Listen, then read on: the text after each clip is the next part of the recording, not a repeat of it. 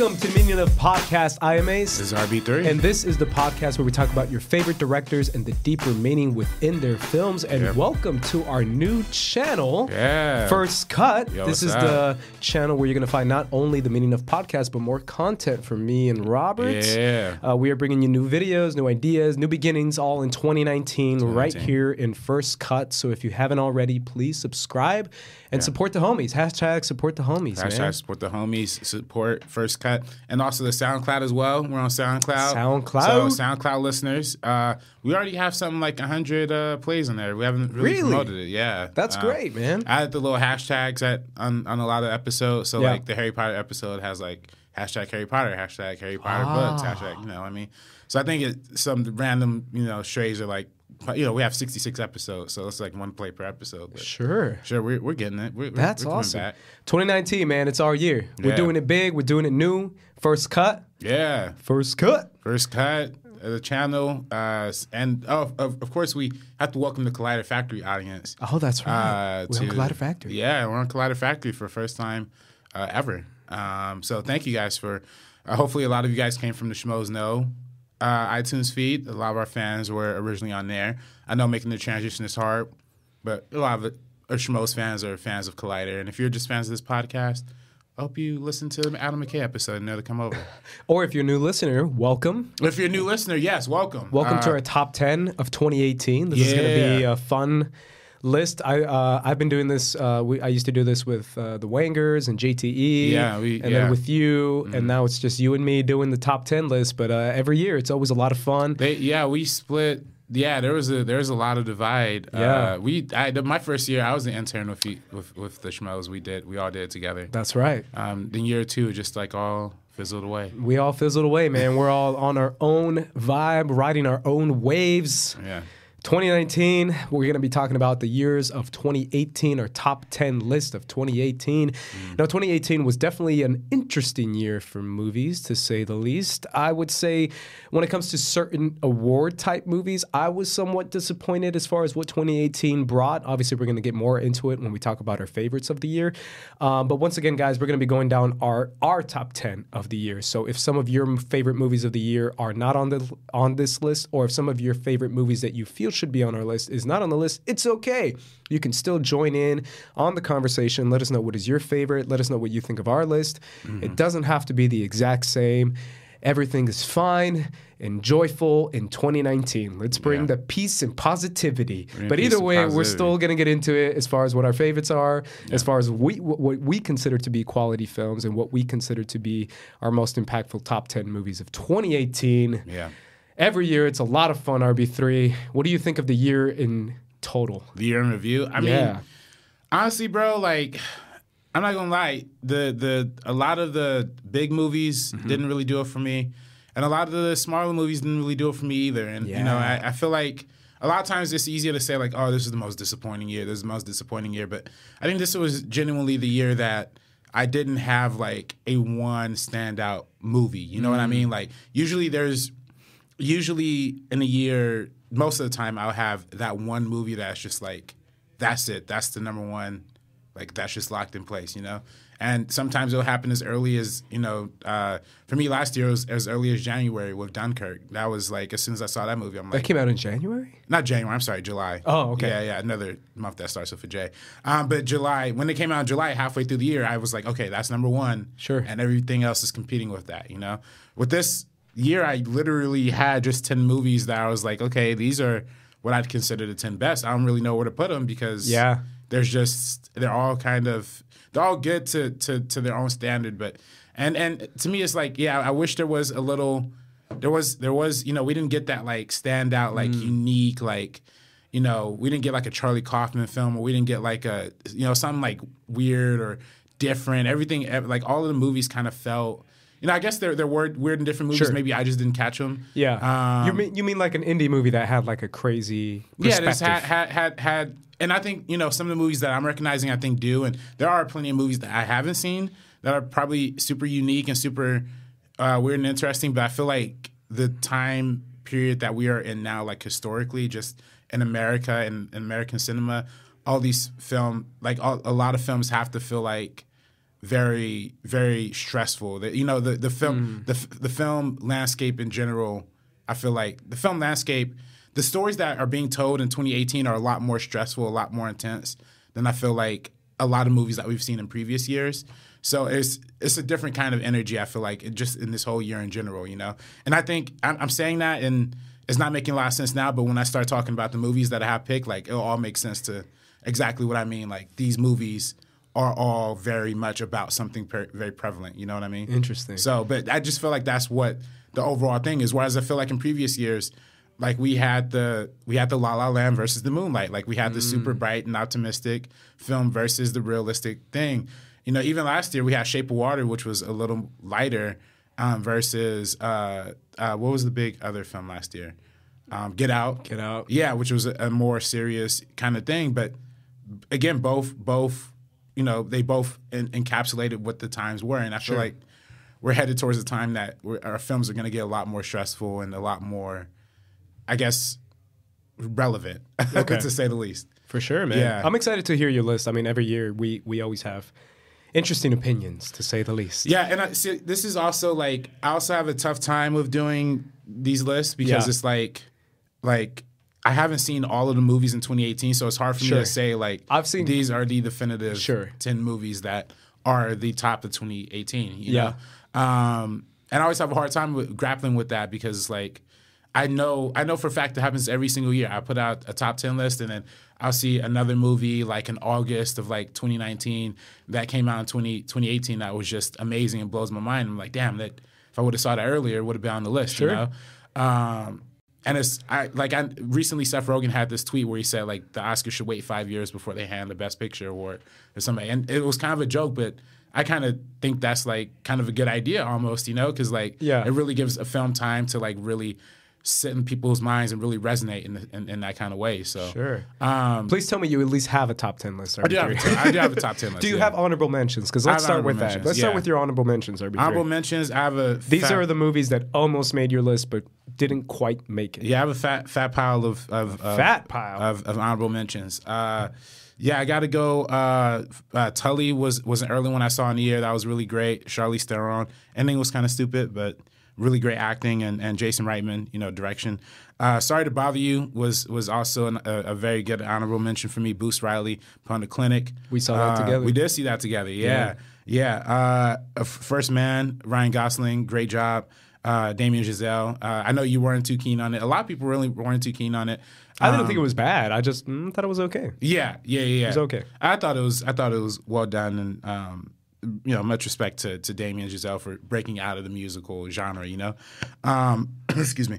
Instant Family with Mark Wahlberg. What are you shaking your head for, man? I can't, man. I can't. Bro. I can't get into that. Every time I see that trailer, I'm like, how is this good? Okay, like, you think that? Yeah. Then you watch this movie, man. That's what people keep saying. Yeah. That's what I said about Searching. Yeah. I was like, I'm not going to watch that movie. And then I was like, fine, I'll watch it. Yeah.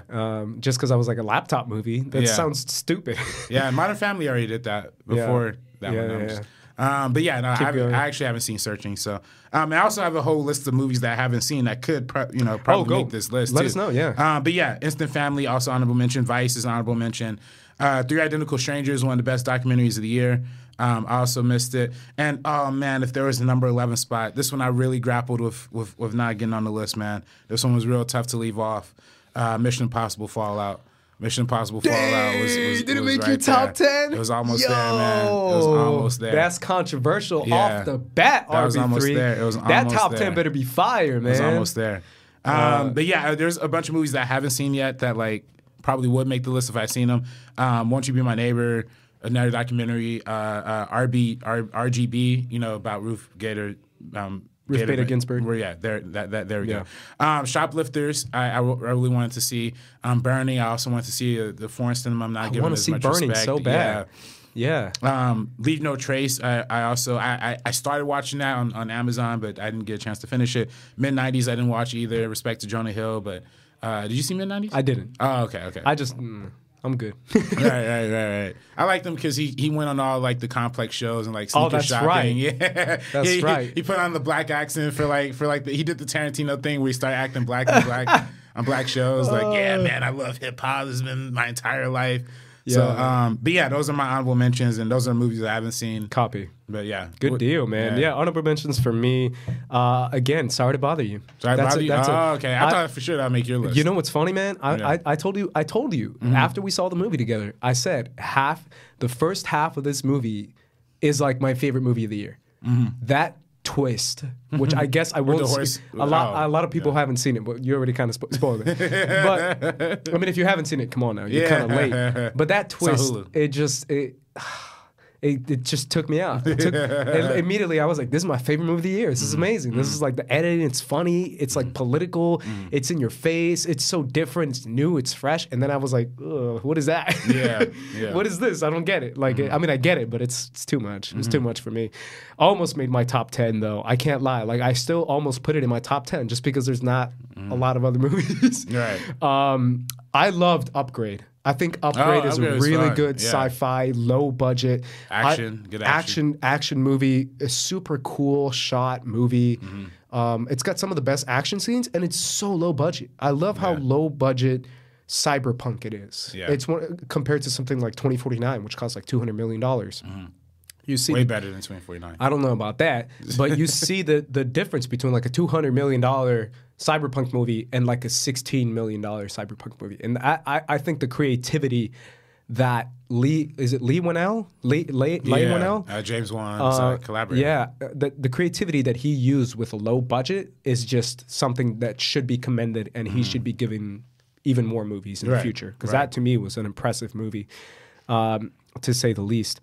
And I can't lie, man. I saw Won't You Be My Neighbor. It's a great one. It almost made my top 10. Made it. Yeah, it's difficult for documentaries to make my top 10. Yeah. And I can't lie. I almost put Aquaman in my top 10. Aquaman? All right, I almost put Aquaman in my top 10. We haven't even started, man. We haven't even talked about Aquaman. We haven't talked about Aquaman, at but all. I loved Aquaman. I thought it was sick. Okay. I thought it was such a dope, fun. Obviously, it's not like a serious Dark Knight. It's not. It's a super big, over-the-top superhero movie. And I think it's done the best that it's been done in a while. Yeah. Compared to other fun superhero movies that people like a lot and that I don't get why people like.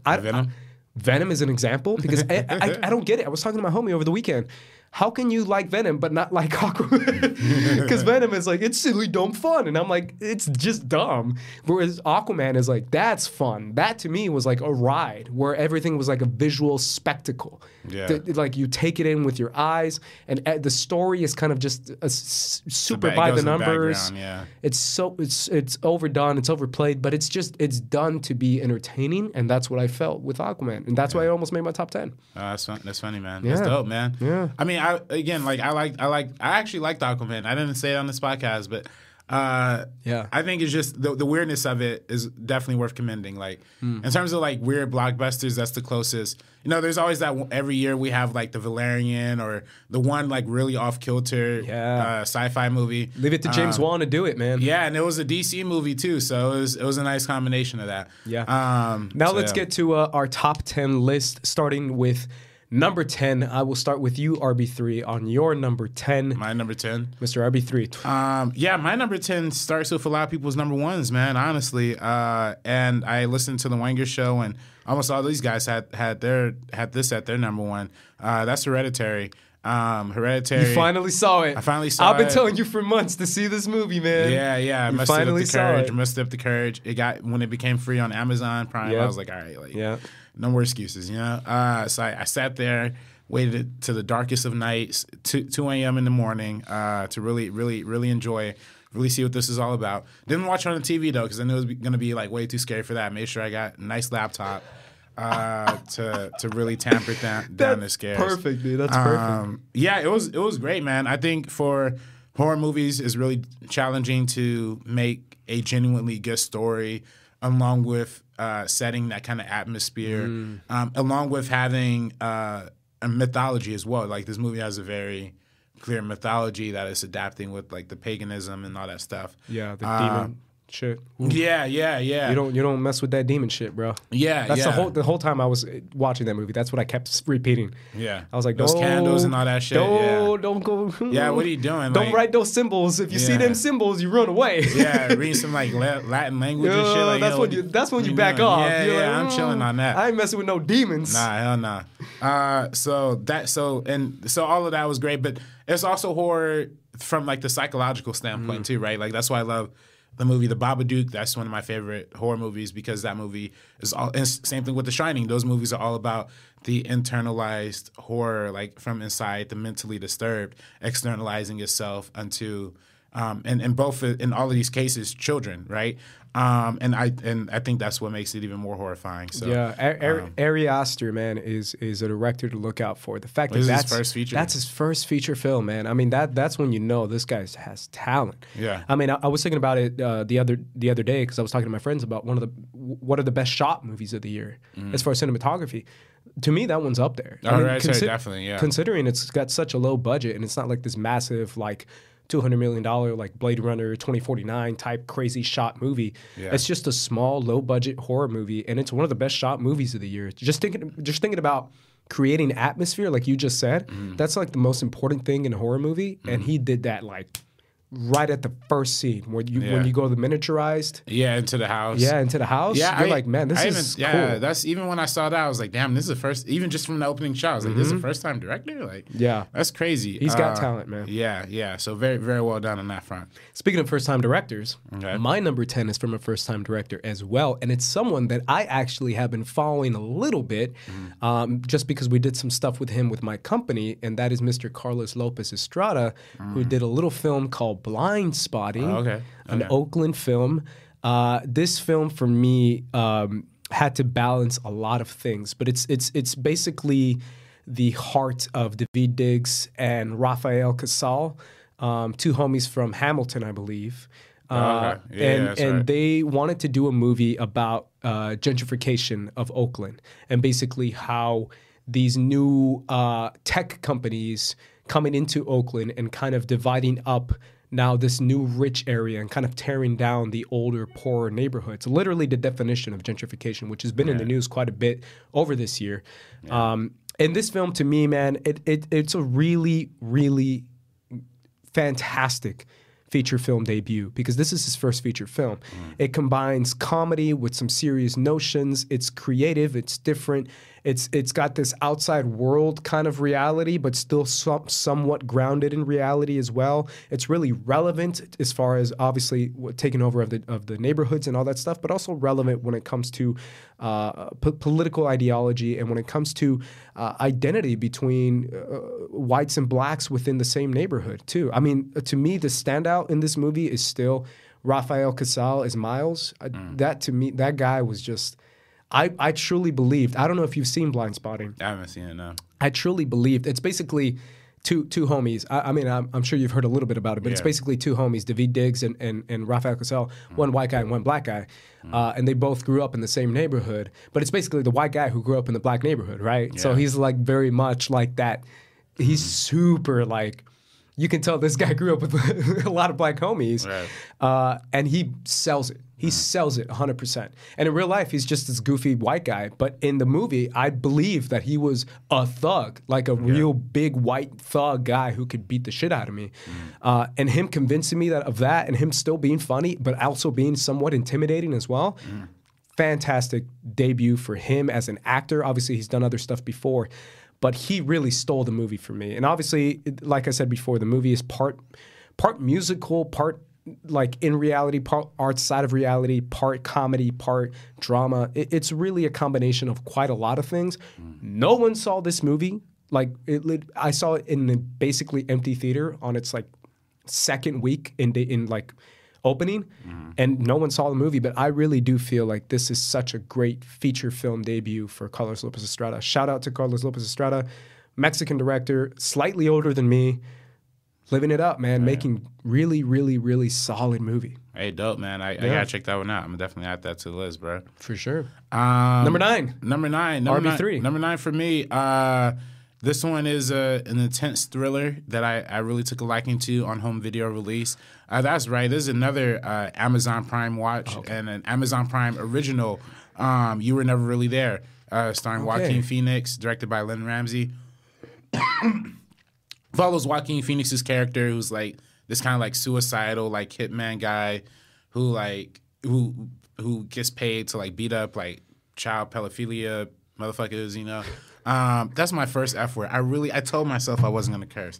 I got on you last time about it. He did. You know, it's funny. My buddy from high school, who he never like watched the show before. Last week the Adam McKay episode was his first episode he ever watched.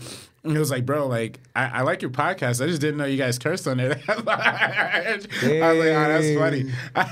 You're getting called out. Yeah. So I'm gonna dial back a little bit. But this movie is warranted because like these dudes are sick, you know what I mean? And Joaquin Phoenix is really going in and chopping off heads. And you know, it's a brilliant thriller because it's not about the violence that's being perpetrated, but it's about the violence within this guy's head, because you see how disturbed and twisted he is, but he's just a totally normal guy, like on the exterior. But he's dealing with some very violent, like self-inducing like pain. You know what I mean? And you see that very reflectively throughout the film. And I think the way that was handled was very brilliant. Like I said, like there's not really any big like fight action scenes, because right when you think you're going to see some action, Lynn Ramsey cuts away from that and focuses instead on like the character moment within Joaquin Phoenix. And Joaquin Phoenix puts on a great performance. I don't know why this hasn't been like a more like award attention. Yeah, I believe he won an award for it. I forget which like one. It was a festival award. See, for best actor. This is the kind of movie that's like going to do great at like Indie Spirit Awards, I'm sure, and stuff like that. But the Oscars should really take a look at this movie. Because this is one of the best performances I've seen of the year. It's Joaquin Phoenix, man. Yeah, one of the best working actors right now. Yeah, killed it. So this is definitely my number nine spot goes to You Were Never Really There. 9. Speaking of number 9, You're Never Really Here. I'm sorry, You're Never Really Here. You're Never Really Here. Yeah, I still want to see it again. I haven't seen this movie. Yeah, I want to. I mean, when I first heard the premise, I was like, yeah, I want to see that movie. Yeah, Joaquin Phoenix playing like an assassin type guy. Hell yeah, I'm going to see that. Dope. But yeah. Again, I have to take advantage of certain streaming services that I haven't had before. Hey man, I hit you up with the Amazon password, bro. And I'm like, I'm losing my mind, bro. Hey. I'm like, yo, I've never seen these shows. The Americans? I need to watch Mr. Robot. I'm gonna finally see Mr. Robot. Yeah, we gotta do Meaning of Mr. Robot. Yeah, man. I haven't seen it because it's so hard to find on these sites. But now that I have Amazon, I was talking to my friends over the weekend, and again, it's the one streaming thing I don't have, and they were like, oh, it's on Amazon. Come on, man. And I'm like, I don't have Amazon, but now I do. Yeah, thanks to you. You got it, bro. You got it. Thanks, man. I appreciate it. I waited too long to see your password. That's my Christmas gift, man. I mean, that's the gift that I received from you, man. And I take that. Hey, man. My number 9 is a movie that I had to put in my top 10 because as much as people want to say, oh, it wasn't as good as the first one, didn't live up to the hype, it's too overplayed, too overdone, I don't care. I liked it. I had fun. I enjoyed it. I felt moved, and I was in this movie, and that is Creed 2. Creed 1, the Ryan Coogler version of the movie, was my favorite movie of that year, which I believe was 2015. Yeah. And unfortunately, this is not my number 1, but it is still in my top 10 because, again, we both talked about it. It's still a solid sequel, man. It still has great performances by Michael B. Jordan. It still has a really well-done story. It still has dramatic effect with what's going on within the ring, what's going on with out of the ring, what's going on with Tessa Thompson's character, how she feels in this relationship, what's going on with the Drago storyline, which we both thought was going to be something kind of dumb when we first heard about it. But when we saw it in the movie, we both enjoyed like the Russian angle. Like, what is his perspective? What does he feel like going through this journey, knowing what his father has done, knowing what his mother has been a part of, and knowing that she's not been a part of his life? The Drago storyline really is what not made the movie for me, but it's really what made it a good movie for me. And what really made it stand out to me was the whole Russian angle and the fact that he made that compelling. I forget the director's name. Remind me of his name. Stephen Cable. Stephen Cable Jr. Stephen Cable Jr. Yeah. The fact that he was able to make the Drago storyline actually emotionally compelling was what really made this movie be like, yo, this is going to be in my top 10. It still had so many great moments. The ending to me was fantastic with Rocky connecting with his son once again, something that has been kind of forgotten within these past Rocky movies, Creed, and with the past Creed movie.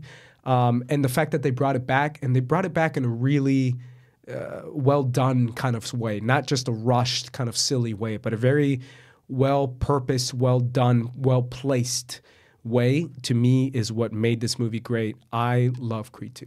Yeah, it's my top 10, my number 9. Yeah, no, that's dope, man. I didn't put it on my list. It should have been honorable mentions. But yeah, it was great. They overall they did a great job. Well, because with something as sacred as Creed, like they could have really easily fucked that up, but that's they didn't. So yeah. Now to number 8. RB3's number 8. Number 8. There's another independent. This is the second 824 movie, I think. I don't know if actually maybe it's not 824, but it's the second or really third super indie movie that is on the list, and that is First Reformed. It is 824. That's 824. Yeah, this is the second 824 movie after Hereditary. Also on Amazon. I also saw it on Amazon. You saw it on Amazon. Yeah. That's right. Truly great film, man. Ethan Hawke. Yeah. It almost made my top 10. Just to spoil it, it's not in my top 10, but it almost made my top 10. This is a movie I think of when I think of 2018, right? Like this is a movie about religious and reconsidering religion. This is a movie about climate change. This is a movie about how the fear of the world is matriculating its way inside of humans and men, and what does that mean? How does religion influence that fear? What does it mean to be a sacrificial lamb? Like, it's all of these like really deep, powerful, potent questions that are just being asked, and it's all told through the perspective of Ethan Hawke's character and Amanda Seyfried and Cedric the Entertainer. That's a great role for him. Dude. Yeah, it's so good. Yeah, he wasn't doing some stupid shit. He was actually like acting. You know, I believed he was like a pastor of like a megachurch. Yeah. I totally believed it. I was like, As someone who's grown up in church his entire life, this movie really did touch some stuff inside of me, and I mean that personally, because I was like, this is something that I've always had conversations about, and I've talked to you a little bit, not a lot, about certain stuff within the church and certain stuff out of the church and certain stuff that becomes quote unquote politicized, even though it's like Ethan Hawke says in this movie, not really political. Yeah, exactly. It's not really a subject matter that has two sides. It really shouldn't have two sides.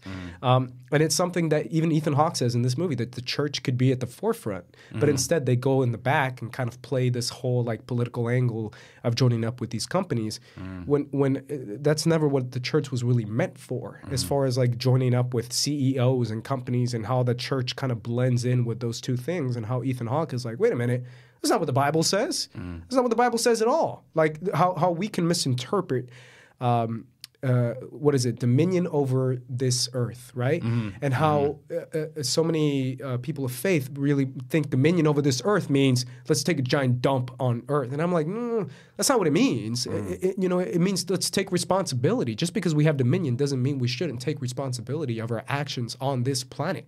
This is still God's earth. Yeah. This is still, this is still what He gave us. This is still His gift to us.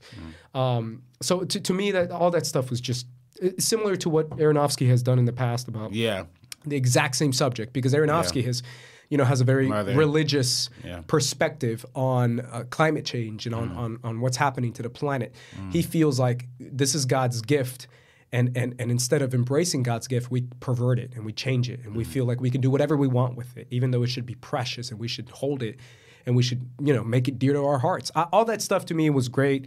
Obviously, the ending is a little nutty for me. The last shot. The last shot. Yeah, I think the last shot is beautiful, man. It's great. It really is. But there's certain moments where I'm like, yo, chill, man, chill. Oh, yeah. I mean, it really escalates. Chill, fam. Like, it definitely escalates. Yeah. Like, the way it was escalating, literally I'm like, screaming, chill. Yeah. At him. Yeah. As he's putting certain stuff on himself. And I'm like, yo, chill. But he's fucking. I don't know. I also like low key like always have an affinity for when characters drink in movies. So when the way this dude was drinking was a little out of control. He wasn't Bradley Cooper level in The Star Is Born. He wasn't. But if he was, he would have gotten nominated for an Oscar. He would have gotten nominated for an Oscar. Because that's what it takes, that's man. That's what it takes. Just act super drunk. Ace, but I got a proposition, man. And this is no bullshit. Sometimes we say things like and we propose things and we don't really do them. But this is a real proposal, man. What? All right, so you know how A Star Is Born is a remake. That's been a movie that's been remade 4 times. Like, what if we did a meaning of A Star Is Born? The meaning of A Star Is Born, where we compare and contrast all 4 versions. Oh my god! Of the movie. That's deep. Yeah, the 30s version, the 50s version, the 70s version. Oh, I'm totally down. Today's version. Oh, you know absolutely. Especially because we have Oscars. We both follow music, and pop music, and all that stuff too. Yeah. So absolutely, I feel like our perspective would be very interesting for that. Yeah. Because the first 2 were about movie stardom, not even music stardom. And then the 70s one, that's when it became music, and then the most recent one, of course, country music. But yeah, we got to do it, man. Yeah. But either way, number 8, First Reformed. Number 8, First Reformed for me. It's a great choice, man. Yeah, definitely. Once again, almost made my top 10. Yeah. My number 8 is a movie that I saw last week, I believe, last week. And it's a movie that I really, really enjoyed. And I'm surprised it's not getting more award attention. It somewhat is. It is for a certain actress.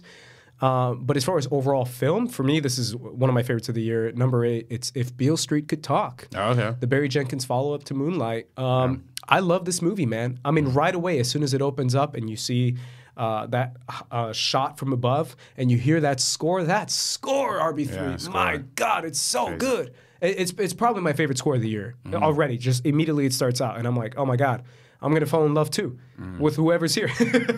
But I love this movie, man. I love what the story brings. I love the narrator perspective of her character. I forget her name. Tish, there you go.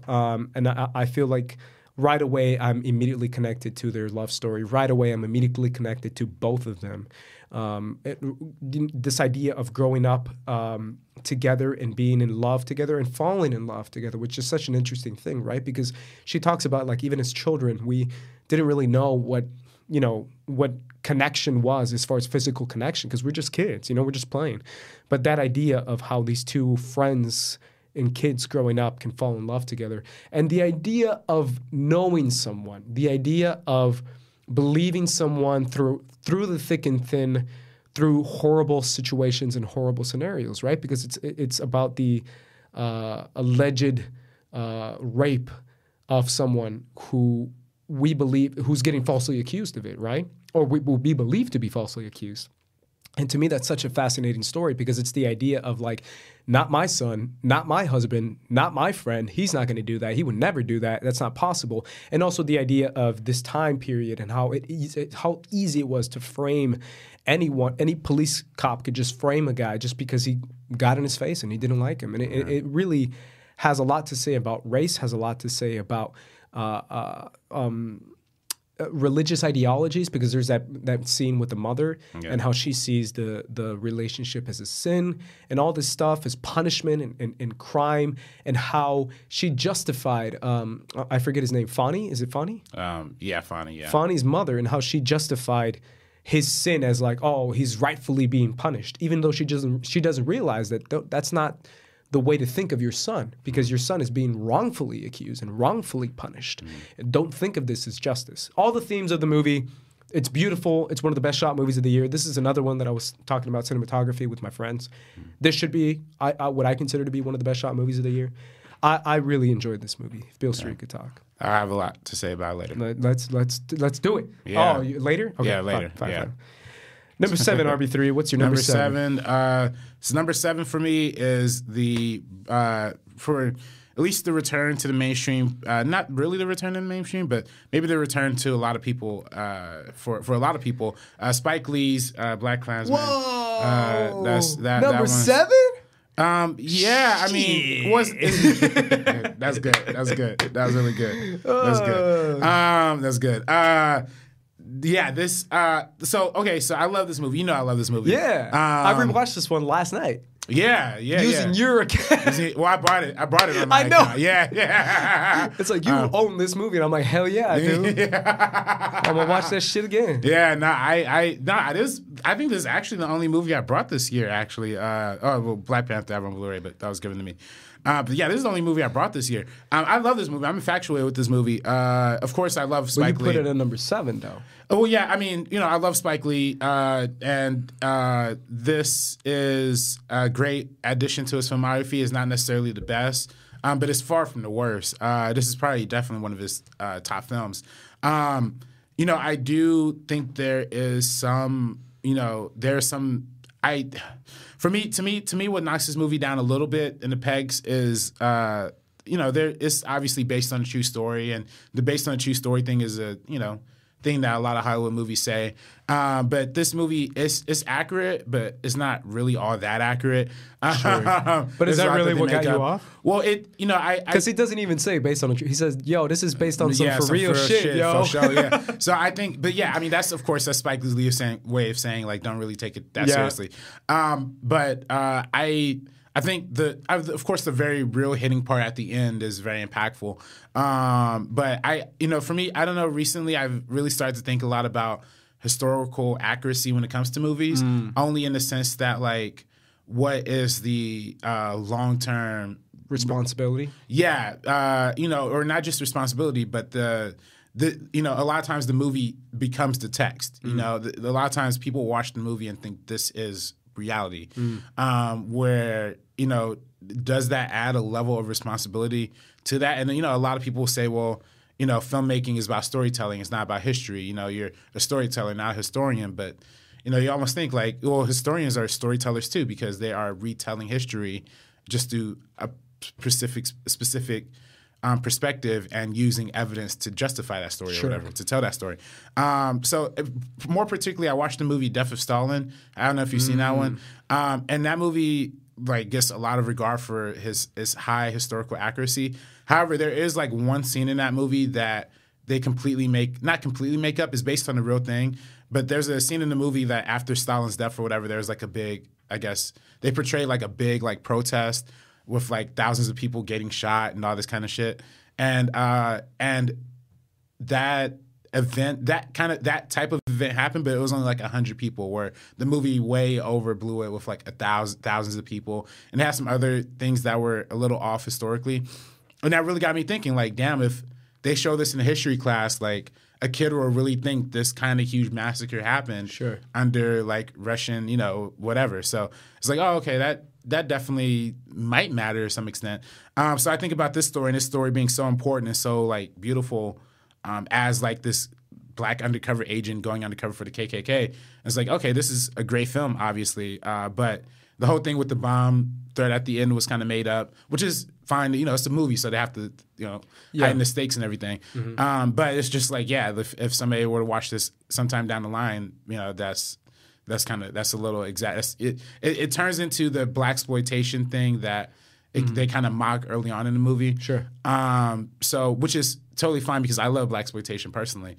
But in terms of actual quality of the film, it's everywhere else it's perfection almost, and it's perfection in a way that Spike Lee's filmmaking is flawed, but it's still perfect in that it's wholly him as well. Sure. But yeah, I love this movie, and yeah, I mean, it gets a couple of points knocked off because of that, but otherwise, and I think Boost, and also one last thing about it, Boost Riley kind of had a criticism about it. He put out this whole essay where he talked about how it's basically he didn't like BlacKkKlansman because he thought it was pro-cop propaganda, essentially. I agree with that a little bit, but also strongly disagree with that, because I think they show the police in pretty much in the exact same negative light for they show the negatives of being a police officer, being a black police officer in that station, also how police officers treated black people during that time too. So it does kind of show both sides. I disagree with that completely. Just because I really, like you just said, it shows both sides. Yeah. I mean, that's interesting that it's at your number 7. Yeah. It's probably gonna be higher for you though, right? We'll see. With the right white man, we can do anything. That's such a great line. Though. Yeah. That's such a great line. Every performance with the right in that white movie man, is we great. can do anything. Yeah. Oh, Topher Grace. Is it Topher Grace? Topher Grace. Oh my God, he's David so good Duke. in that. Yeah. My number 7 Yeah. is a movie that I don't know where it's going to be in yours, but it's at my number 7. Okay. And it's a movie that really made a lot of waves this year, and that is Black Panther. Oh, okay. Black Panther is my number 7 movie of the year. This movie obviously started a freaking revelation. It's a revolution. The highest grossing movie domestically of the year. That to me is just an amazing stat already. It elevated Ryan Coogler to like legendary status already. We talked about it on the Ryan Coogler episode, how every film he's done has been a step up.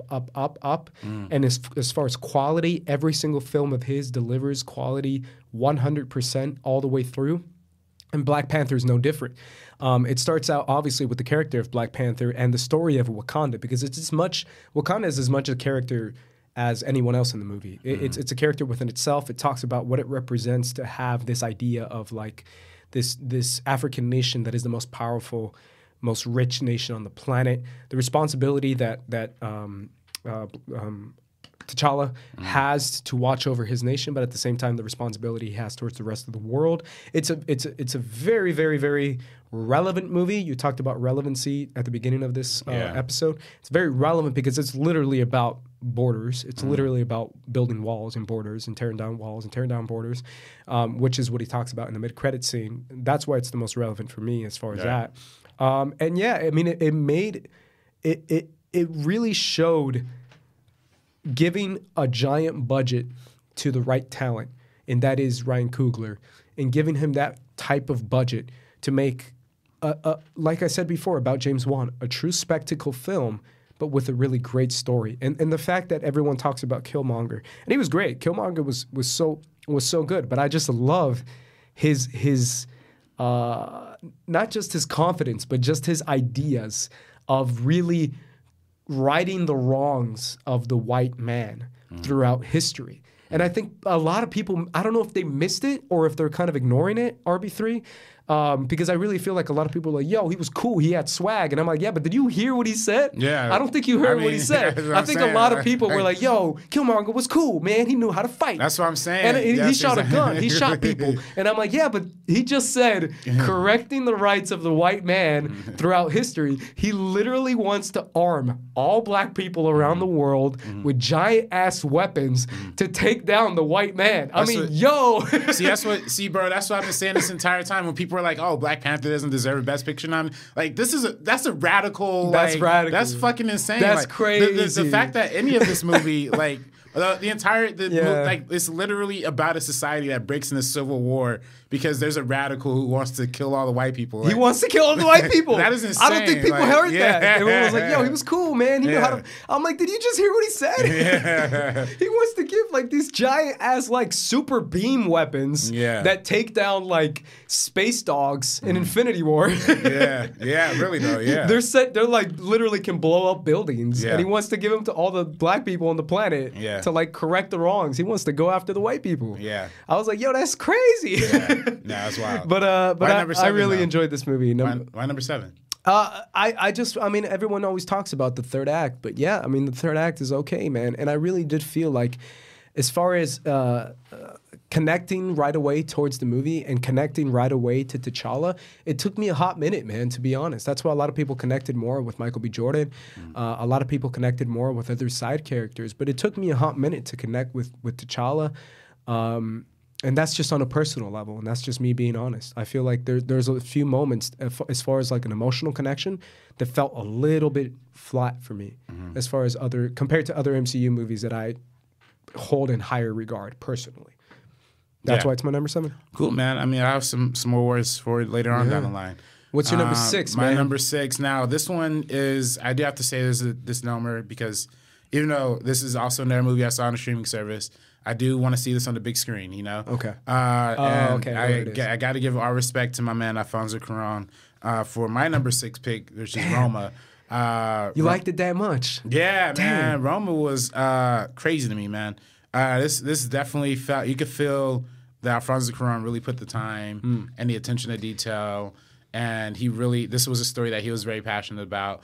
And he almost like really, he completely subverts his normal style of like the subjective camera, usual thing. He kind of puts the camera in a more objective kind of standpoint, featuring very like panny shots. So many pans. Yeah. A lot of dolly shots, like all those kind of like very static staccato shots. A lot of his filmmaking is very, is usually the long takes in the terms of like handheld camera or in the case of Gravity, CGI camera. But this movie is all about the framing, the composition is all very reminiscent of like some nostalgic place, like this memory that he's recreating on film.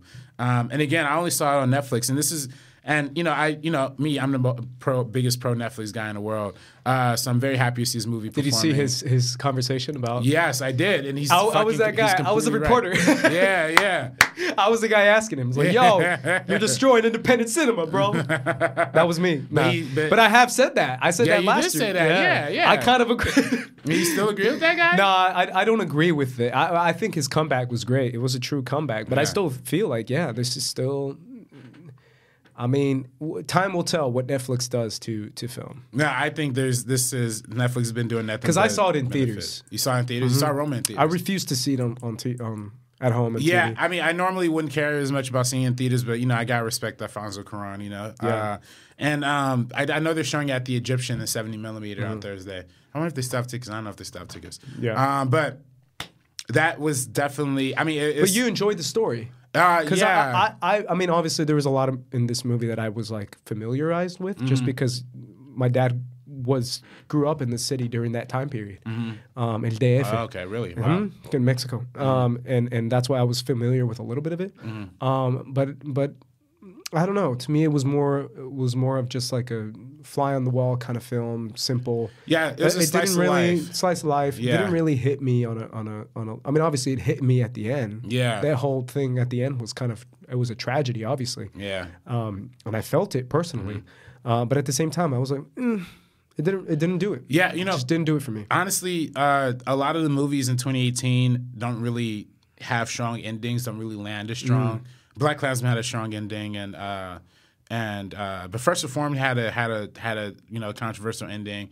Hereditary had a pretty good ending, but a lot of these movies don't really have the neatest of endings in 2018. But I feel like this one had a very beautiful ending. It did.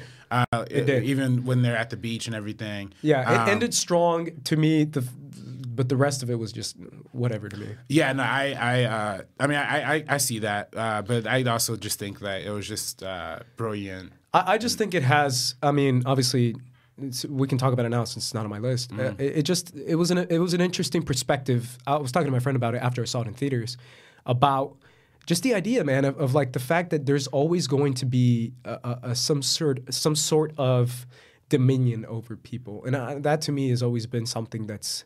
It's frustrating, but that's the way it is too, right? I mean, the fact that these people, the fact that the movie starts out and I'm ready to see a Mexican film and it starts out and I hear them speaking and I don't know what they're saying. That to me was so fascinating because I speak Spanish and I was ready to hear, it's a movie, it's an entire movie all in Spanish. No, it's not. There's a lot of this movie that's in that native tongue. I forget what it is, because they're native and they speak that language. And there's a lot of native people that live in Mexico and that have that ideology and that live in those small towns and that are very, very, very, very poor, like very poor. And you see that in the movie. And the class disparagement. The class, exactly. And you see how it is the darker native people that end up still serving the wider European Mexicans that have more money and that are like doctors and businessmen and stuff like that. And that to me was an interesting point. Putting in black and white too, that really emphasized that. Exactly. And that was an interesting point in the movie that really stood out to me personally because I was like, that's crazy that you can still have that subtle discrimination based on skin color and language. Yeah, and that's why... Even if they're Mexicans. It's the irony, right? Yeah, and that's exactly what I'm saying. Like, all these movies are all dealing with something very relevant to today. Roma, Black Klansman, First Reformed, and You Were Never Really There. I mean, that movie is all about child pedophilia. We just saw the fucking R. Kelly documentary. Did you watch that? I haven't. Oh man. Yeah. Oh man, that's some heartbreaking Yeah, stuff. I don't man. want to see it. Yeah. I don't want to be heartbroken. You never want to listen to Ignition again, man. Yeah. But oh Lord. Yeah. Oh no, it's crazy. But all of that shit, you see, all these movies have a very relevant theme, and so and Roma has a very relevant thing of like, you know, class and how the wealthy versus the poor and how that relationship manifests itself. So all of it is just great. I really enjoyed Roma. I mean, the fact that Cuarón shot the movie himself. Yeah. It's just, no DP, right? As soon as he said shot by him on the opening credits, I was like, really? That's crazy, man. You shot the movie yourself. That's what my boy Paul Thomas Anderson did last year with Phantom Thread. Oh, that's right. Huh? Yeah. That's crazy, There's man. no DP on that one. That's crazy.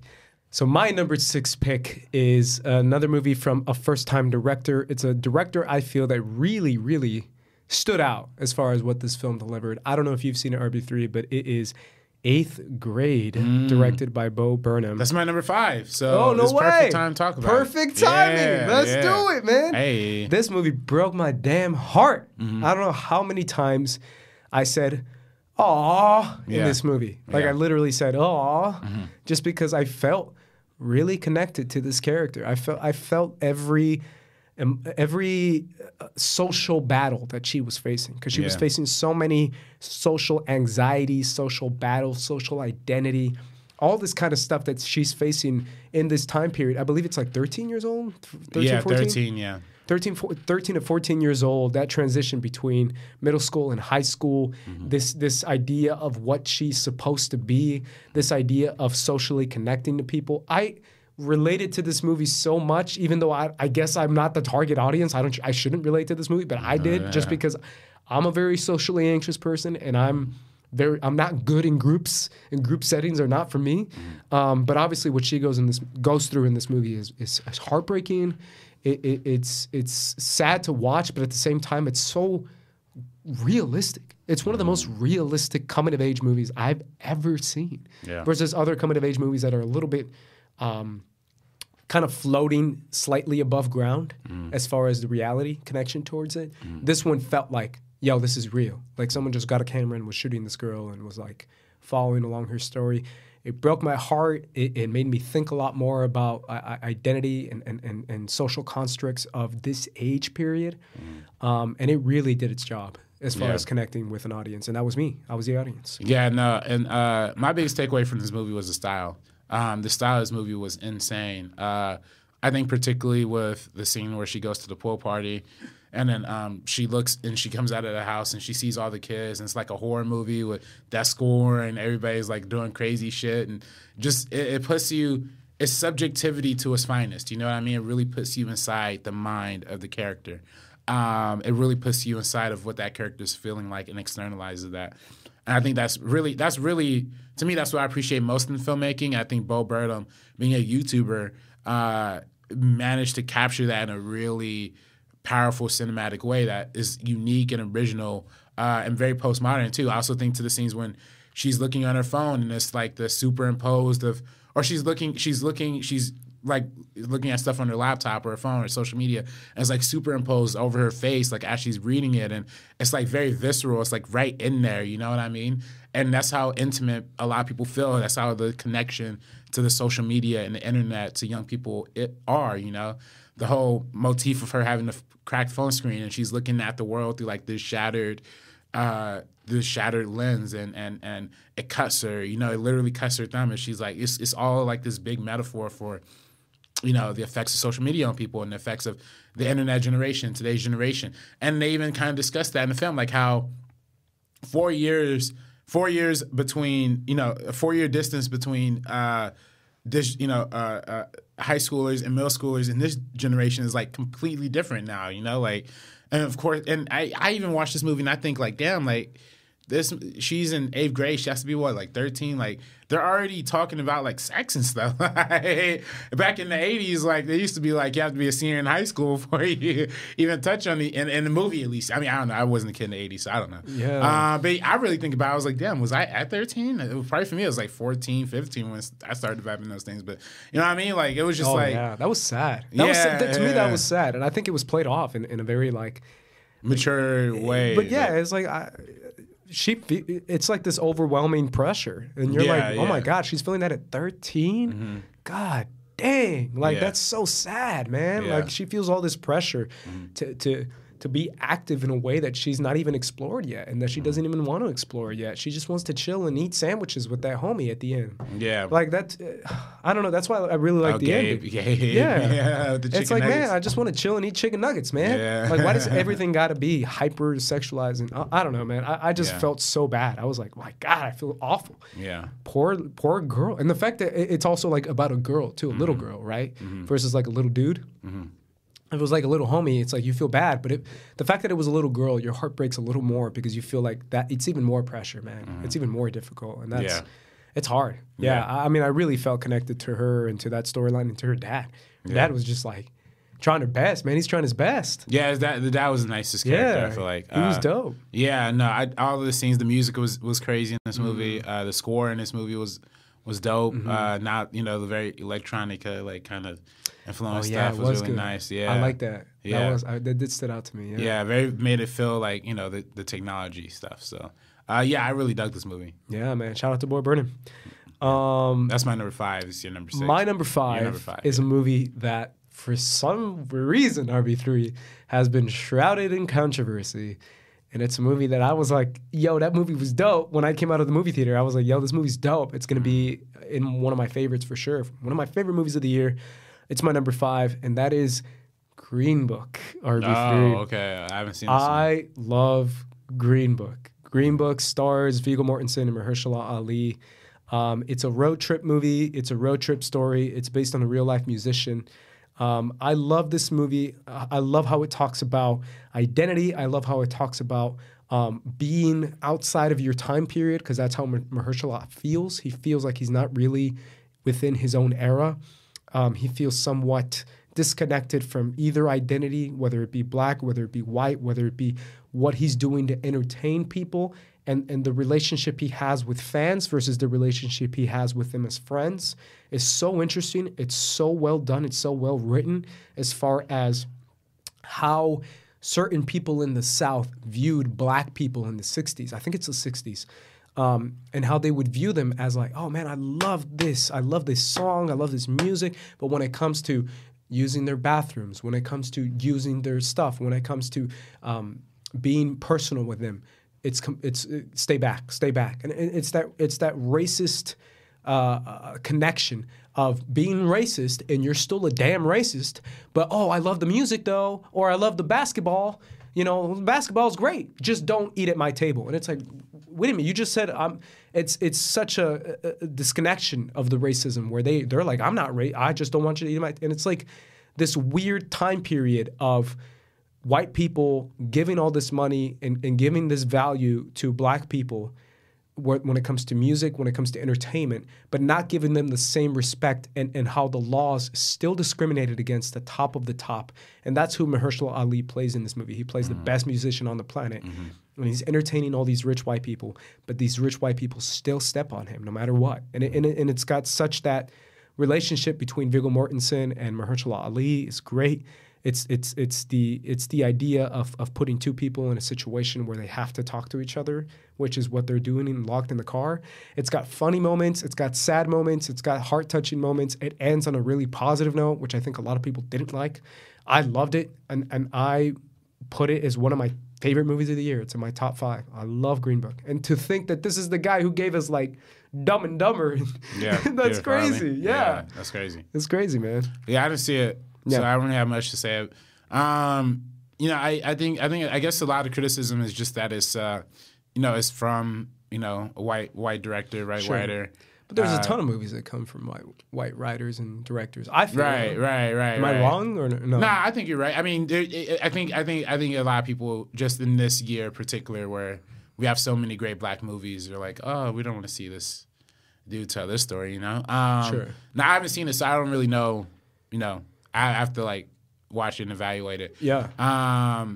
Yeah, I got to check it out. It's funny. I really hope this doesn't, I mean, of course, I haven't seen it, so I don't want to hate, but if this movie ends up, like, winning awards, like, over BlacKkKlansman, then I think it's going to be, like, a little bit of a problem for me. Sure. Only because it's, like, this is Driving Miss Daisy Part 2, you know? Like, that's what a lot of people are saying. Yeah, or especially if it wins, because Spike Lee famously didn't get nominated for Best Picture for Do the Right Thing in 1989. That's right. The same year that Driving Miss Daisy won Best Picture. That's right. So, like, the optics again were like BlacKkKlansman getting Spike Lee all this Oscar attention and Green Book going up against it. That's true. The only thing I can say is, I'm sorry, I know a lot of people disagree with me, but give Mahershala Ali the Oscar. That guy's incredible. Yeah. That guy makes me cry over, like, 5 minutes in Moonlight, whether it's 20 minutes in this movie. Like, no matter what the guy does, he's so freaking good, man. And in this movie, he's sensational. He's so good in this movie. He does the right balance of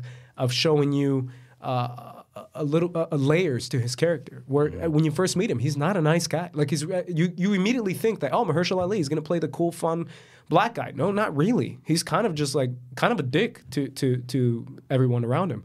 It's really that the idea of having layers to your character and feeling a little bit betrayed of the America you live in and still wanting that connection towards it. He's so freaking good, man. Give him the Oscar. I don't care what anyone says.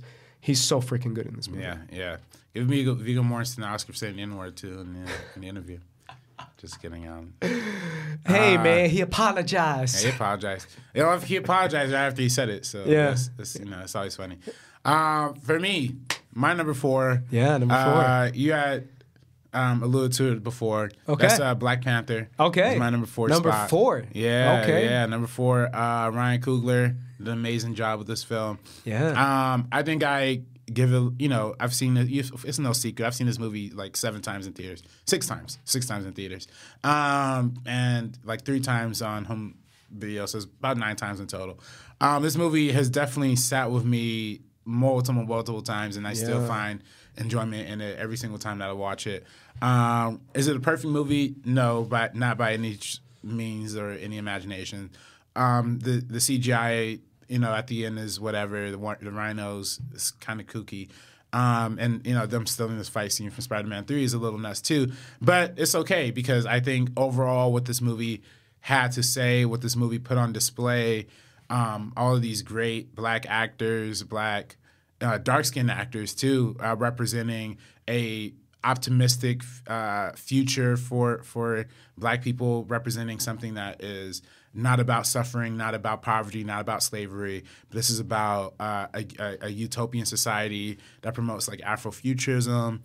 It presents visuals that we've almost never seen before, and it just does, and it incorporates a lot of different facets of African culture and African lifestyle, and kind of merges them into this really kind of cool collective action movie that it, you know, it, besides it just being a comic book movie, it is wholeheartedly a story about a nation, a kingdom, and it's epic in that way too, and it has that epic feel in it, and it stays and it's grandiose. Like you could rename the movie Wakanda and it'll be almost the same movie. The warring of ideologies that we talked about before, just all of that really says, you know, Disney took a huge risk on doing this movie, because if you're saying things that radical like what Michael B. Jordan's character says in this movie, or even the idea of even the final result of building schools and educating people outside of your country,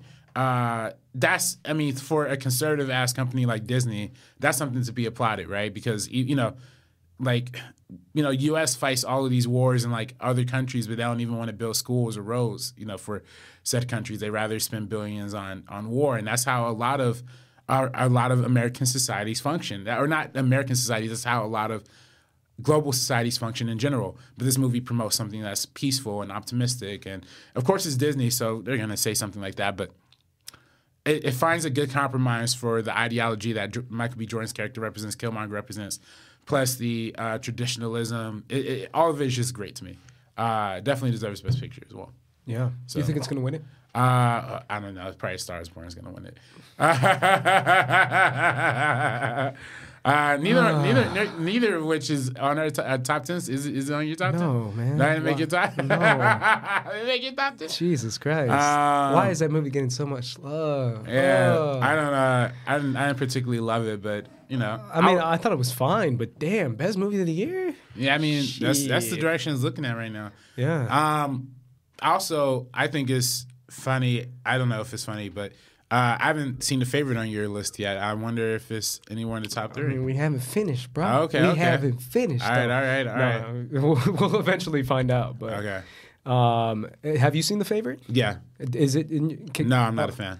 Oh, okay. Let's talk about The Favorite then, because it's not in my top. Oh, really? It's not. No. Yeah. Okay. Did you not see my tweets? You got to follow my tweets, bro. Oh man, I might have not seen it. My tweets, though. I only really check Twitter once a day now. I think The Favorite is a fantastic performance film.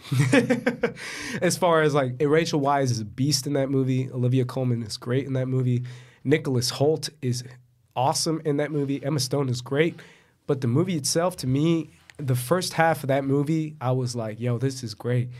The second half of that movie, where it basically is like, let's not really go anywhere and let's just kind of take the make up your own mind kind of thing. And I don't know, it just feels like it just ends. Like it just doesn't have a conclusion. It doesn't have a, and I guess that's the point, but I didn't care for it. Yeah. I didn't care for the ending. Well, for me, it was a little more than the ending. I saw it. Usually when I see movies like that, I kind of got to meditate on it to like how I really feel about it, Sure. Mostly because I thought the way the style was presented, like they use those very short lenses, and they use the fisheye lenses for a lot of scenes too. That threw me off so much. And it's clearly a purpose to that. I just haven't been able to gather the purpose per se, Sure. And for something that's that specific and that stylized, like. I think, and of course, if the guy Yorgos Lanthimos, I don't want to mispronounce Yorgos Lanthimos. If he came in and explained to me why he made that choice, I'd probably be like, oh, okay, that makes sense. But the text didn't really provide that for me. So it felt like the style was almost separate than the substance. It had great performances and it had the period piece.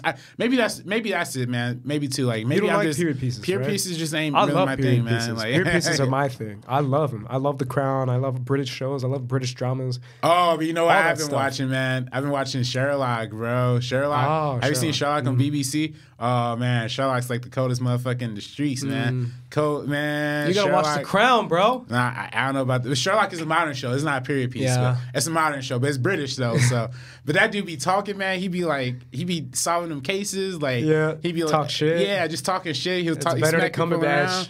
Yeah, I love it, man. Yeah, he's not Doctor Strange anymore. Me, he's Sherlock for now, forever. 13 episodes of that show. Yeah, really 13 movies because each episode's 2 hours. It is, yeah. I feel like The Favorite is for me, it's a performance movie, and I'm not going to take anything away from any performance in that movie just because I thought the movie was okay. Yeah, it was not just bad okay movie. to me. It's not bad. It was okay. It's not bad. Yeah. It's just it didn't live up to what I think a lot of people are letting it live up to. Sure, for sure. Yeah. My number 4 movie of the year is a movie that I saw towards the end of the year, and it had a lot of hype behind it. RB3, lots and lots of hype behind this movie, and I loved it, man. And I really feel like that's the nerd in me talking, but I love this movie, and that's Spider-Man Into the Spider-Verse. That's perfect. That's my number 3. That's your number 3? Yeah. That's my number 4. I'm wearing the shirt right now, representing Miles Morales. Latino Spider-Man, what's up? Hey, man. Represent. Black Spider-Man, too. I know. Hey, man. I know, both, man. Both sides of the aisle. Yeah, man, it's both. That's what it's like. Whoa, black or Latino? Both, homie. Hey, both. That's what it is. Yeah. I love this movie, man. I felt like this movie was the perfect... If we're going to talk about like comic book movies and stuff later on as far as me goes, but the perfect culmination of comic book movies for Spider-Man, this is the one. This is it's perfect timing as far as Spider-Man movies. It's the perfect story for Spider-Man movies. It's the perfect message for Spider-Man movies. To me, this put Spider-Man... No, I'm going to take it back. This reminded people what that Spider-Man is like. One of the world's best superheroes and why he's one of the world's best superheroes and what he represents and what he can do and the identity that Spider-Man has isn't just the identity of Peter Parker. Even though Peter Parker is the GOAT, he's the legend, #1. Shout out to Peter Parker. You know, he's the MJ. But at the same time, people like Miles Morales can be something else and can still have the same ideology, the same representation, the same message that Peter Parker brings to his character. Miles Morales can do the same thing and do it differently and still be great and still be awesome. That to me is one of the coolest, most well-done superhero messages of a character that everyone knows, and that's Spider-Man. And being such a massive Spider-Man fan, not just the movies, but the comics and the animated series and everything growing up as a Spider-Man fan, this movie to me was like, literally at the end of the movie, I was like, yo, I'm Spider-Man.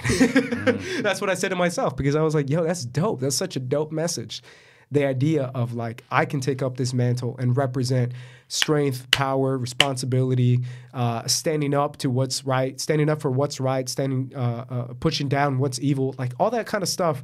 All those messages that you hear in all these MCU movies and that you hear in all these DC movies, it was done almost better than any of those in this movie. I love Spider-Man Into the Spider-Verse. Yeah, no, Spider-Verse is, like everything you said and more. I think that you're right. I mean, especially for this point in the Spider-Man franchise where we already had 3 live-action reboots, what other story can you tell besides the Miles Morales story? And more particularly, what story can encompass, what story can you tell that isn't the same old dragged-out Spider-Man tale that we've been familiar with this entire time?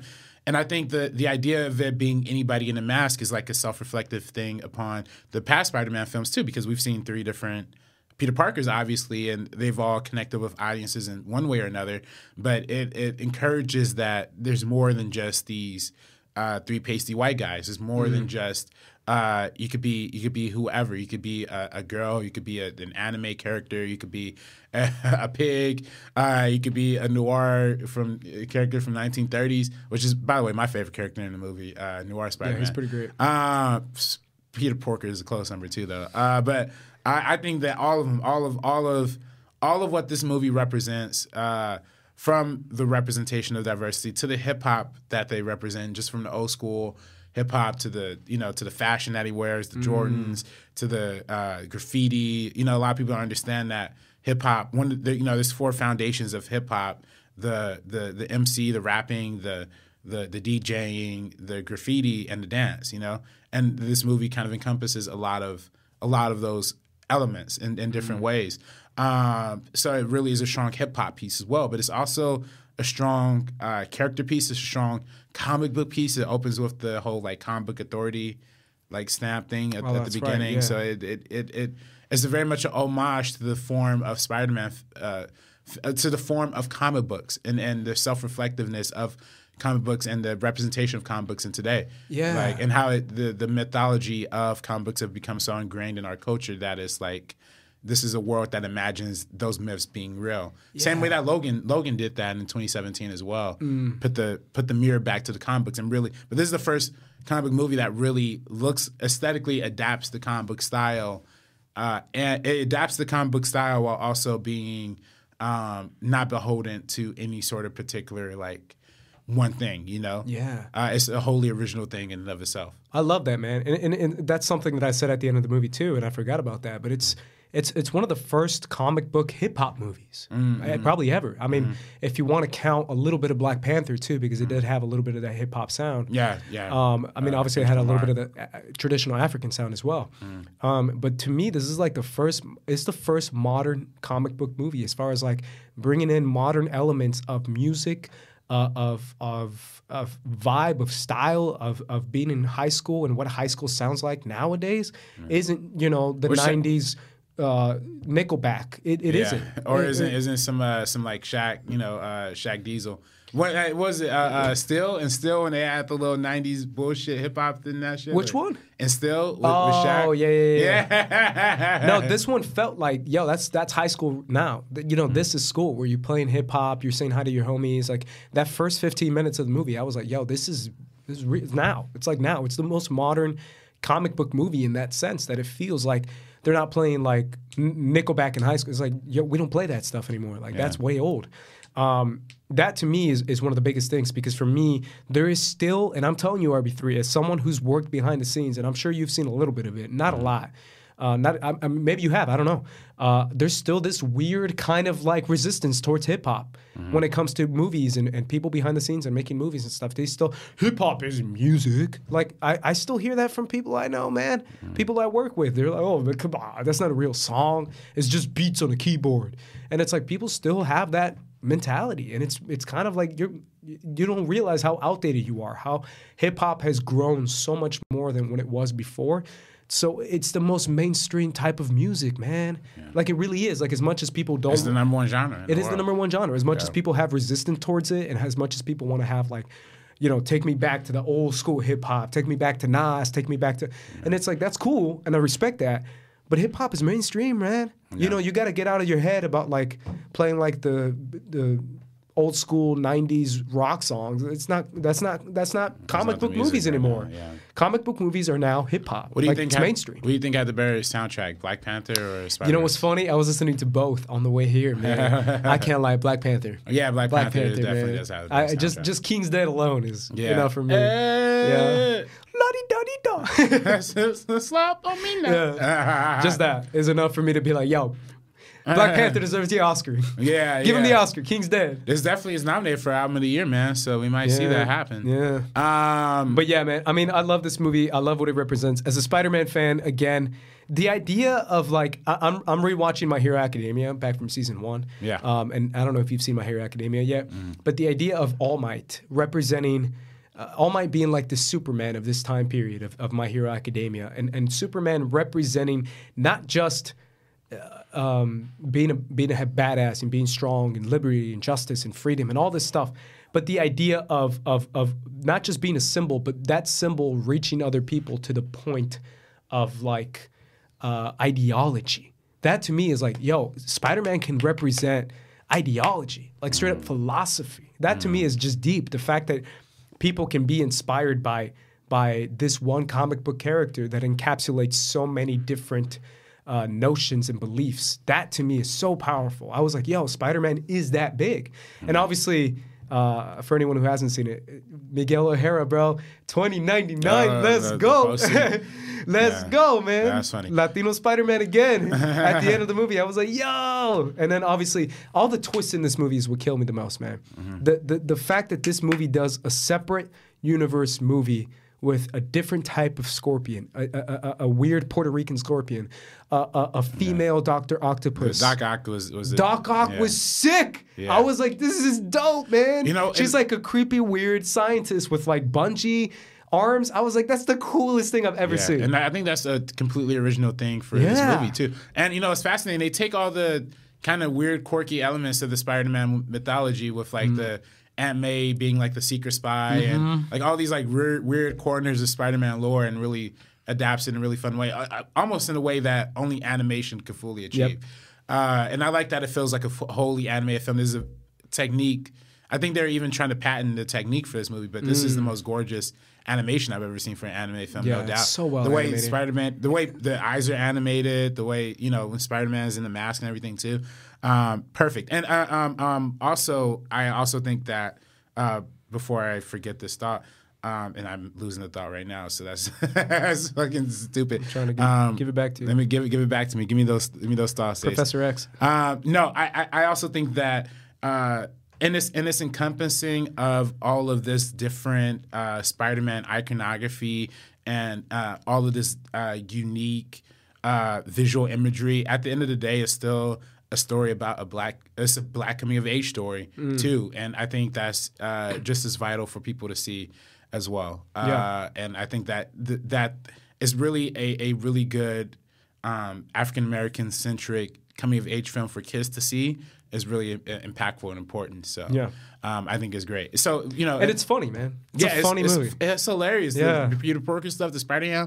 The fact that character's a spider that was bitten by a radioactive pig. That he says in the movie. And by the way, I love the film. It's really only the second best Spider-Man adaptation to me, though, behind the PS4. I'm with you. Well, I was talking about just for this year. Oh, I was talking about Spider-Man 2. Oh, yeah. Spider-Man 2 is my number one as well. That's my number one, yeah. That's never going to move. But the Spider-Man PS4 game, though, that's the shit. That's the shit. That's number one for me. Let's go to my number 3, because that was your number 3. That was my number 3, yeah. That was my number 4. My number 3, speaking of comic book movies, man, I'll put it at number 3. Could have been my number 2, could have been my number 1. Avengers Infinity War is my number 3 movie of the year. Speaking of comic book movies, I said on Twitter it's one of the best pure comic book movies I've ever seen. It's a culmination of fandom, and I get it. It's one of those things where it's like, oh, if you're not a fan, I don't care. I'm a fan. This is my top 10, homie. So I'm putting it at number 3 because I feel like it's the perfect season finale. It's a culmination of all these MCU movies and the Russo brothers taking all these characters and the difficulty of balancing all these personalities and characters and story arcs and movies and responsibilities that you have towards the characters and to represent them in a certain way that audiences already have a connection to. And the fact that the Russo brothers accomplished that and so much more by giving us a story, by giving us already iconic fandom with Thanos, that Thanos broke into the mainstream in a way that I haven't seen a villain do since probably The Dark Knight. The Joker was the last time that we've seen so many Thanos. Like, Thanos has become like a meme within himself because of how big he got. But to me, what makes this movie work so well is the fact that it has so many different storylines and all of them have a conclusion, have a connection, and it feels like a perfect season finale where it builds something up, it teases something at the end, and then it leaves you hanging and leaving you for more. Infinity War is a true spectacle film. It's a true fun film. And if you're an MCU fan like I am, it's a fantastic, one of the best movies of the year. Avengers Infinity War. Mr. RB3. I don't really know what to say here, man. Come on, man. I disagree. You got to get off that hate train, bro. I'm not hating, You got to jump off that hate train. You know what's funny? I'm going to Spider-Man your web, and I'm going to stop that hate train. I'm going to jump in front of it. No, please no. I actually... So I never really listened to our shows back. I never really do that. But I did. The one time I did was listening to our Avengers Infinity War review back. I haven't done that. Yeah. And I will say I was being harsh, but I think also I 100% agree with what I said back then. It's my same exact criticisms that I have now with the movie. It's just in the fact that like it's not. It's not conventional cinema. It's just not. You know, it's not. I don't think it's ever meant to be, though. Yeah, I mean, but I don't think it was ever meant to. I just want a conventional movie. That's all, Ace. Yeah, man, but that's not what it is. The MCU has passed that like 10 years ago. Not really though, because I feel like there's other 5 movies. Years ago. Well, I know. I even Avengers 2012. No, even Black Panther is a totally standalone movie. You know what I mean? Like it's still just a standalone piece. But Avengers isn't. Avengers Age of Ultron isn't either. No, I say Avengers Civil War. Civil War isn't either. Civil War. So you don't think Civil War is a conventional movie? Like in terms of like a conventional structure, beginning, middle, I think it's a conventional movie, but I think you miss a lot if you haven't seen any of the MCU movies before. Yeah, but you're going to be scratching your head and you're going to be like, what's going on? Yeah. I don't know what's going on. But then there's it's also... the same thing. But there's what I'm saying in a conventional movie, not just like context for the movie, but character development. You know, like there's an actual full arc to every single one of these movies. There's a full arc in the story. There's a full arc in character. This movie doesn't have any of that, you know. So I think that's where we disagree because I think it does. I think it does have character arc, and I think it does have specifically with Thor, specifically with Iron Man. Those are the two characters that have an arc in the movie. I mean, it's an arc, but it's not the arc. You know, like it's not like an ending. Talk about Noah's Ark, man. But no, I mean, there's not a resolution. There's not a fully. And what we do get of somewhat of a resolution is. Like for Thor's for me at least with Thor's storyline, it's like we see almost like a regressive storyline of film. Before his whole thing was like you're Thor, you could be Thor without the hammer, and now he's like, oh, I need a bigger weapon. So it's like he regresses a little bit, but then when he does ultimately end up getting what he needs to restore his ego, get his pride back, it ultimately just ends up falling flat anyways. Well, I mean, that's a lot of movies, man. You can name a lot of movies that characters have an arc and they end up falling flat. Yeah. That's life, man. Life, sometimes you fall flat. That's true. I mean, that's very true. But also, it's like there wasn't enough else there developed around this character for me to like really. I think there was. That's just me. I mean, that's just me too. With Thor and with Iron Man. I'll say with Thor. I mean, Thor definitely had the most. Yeah. You know. But even with Iron Man, I didn't feel like it went anywhere. For me, it's like okay, like. I don't want to hate on this movie anymore because I actually think it's a pretty good movie now. But it's not in your top 10. It's not my top 10. No, it's not a top 10 movie. But in terms of like superhero movies, it's my number 3 of the year. So I think that, but I just think holistically speaking, at least, like sure, like all of the 3 separate story arcs had a similar structure and a similar dramatic question. Like, oh, we have to. It's like, oh, you have to kill something you love or somebody that you love. Sure. Oh, I don't want to do it. Oh, I'm going to do it anyway. Oh, it doesn't matter because Thanos is going to go back and reverse it. You know, for me, at least seeing that 3 times got a little tiresome for me. Sure. But, you know, I digress. Like, that's fine. It's not a conventional piece of sin. But I will applaud it for being as unconventional as it is and still being a cohesive movie because this could have easily been it could have been a really bad movie. Yeah. And they did, for this story, they did the best version of this story they could have done. Yeah. And I appreciate that. I like it. Yeah, I love it. 8 out of 10. I think it's amazing. And I really do feel like it's the perfect, again, season finale, culmination, whatever. I'm a big TV fan, and I love stories where you feel like, oh no, like I said about Supernatural on our episode, I talked about Supernatural. Game of Thrones has a lot of these moments where you feel like, oh no, all hope is lost, everyone's dead. Yeah. And it happened, everyone dies. That's Game of Thrones for you.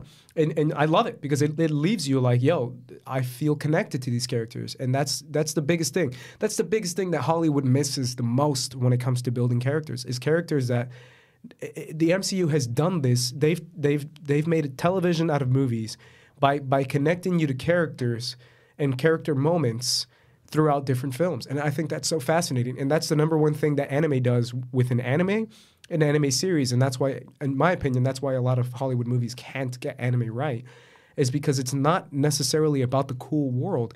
It's about the connection you have to these characters and building more and more deeper relationships with the audience. And that's what this movie did. It builds it up all the way from the beginning, all the way towards the end. And I love this movie. Yeah. What is your number 2 movie of the year? My number 2, we have exited the League of Superhero movies because I had 2 superhero movies. That concludes it? Yeah, I had 2 in a row. You had 2 in a row as well. I had 2 in a row. Wow, you liked Infinity War more than Black Panther and Spider-Verse? I did. Okay. All right, fair enough. I don't want to disrespect your list. Yeah. For me, this is the end of the superhero segment for me, but it's not the end of the Black segment for me because this is another Black-led, Black-directed film that I'm putting number 2 as my number 2, and that is Widows. That's right, Widows. Directed by Steve McQueen. What? Starring Viola Davis, Liam Neeson. I'm shocked. Yeah, no, Widows. Color me shocked, man. Widows is. I thought you were gonna say another movie. Nah, man, Widows is there, man, and you know, Widows to me, see, it's almost the flip for me of the Avengers thing, right? Like for me, I almost prefer if a movie's gonna be conventional in its story, but in its execution, it goes balls to the wall, you know? Sure. For me, that's this movie. This movie is a pretty paint by numbers heist movie, to say the least. But the execution of it, the style that Steve McQueen brings to this, the performances that he brings out of it, the character work that's done with each one of these characters, and the acting. I mean, I really can't stop thinking about. What's the homie's name? Brian Tyree Henry. Brian Tyree Henry. Amazing. Daniel Kaluuya. He's the best part of the movie. Everybody in this movie, and the way that it addresses all these different social issues in a kind of a sneaky way. I mean, it talks a little bit about police brutality. It talks a lot about sex work. It talks a lot about all of these different politics, left-leaning politics, definitely politics, 100%. The corruption of politics. How the Colin Farrell character is a politician who. Isn't he a Democrat too? I mean, yeah, he wants to represent. He claims to be, you know, he puts out a political front that he's for the people and he's all that, but behind closed door, he's like the most racist fucking person you're ever gonna meet. You know what I mean? Like, and then he hosts this whole program for like minority women workers. Like, what's happening here? It's all about that facade, that political facade that people put on. And I think all of that, and even with the Brian Tyler Henry character, he's a political figure who is running, but he's also running this whole criminal organization shit too, and that's really honestly probably the reality for a lot of these politicians too, at least on the local level and even on the national level too. So it's all of that. It encompasses so much.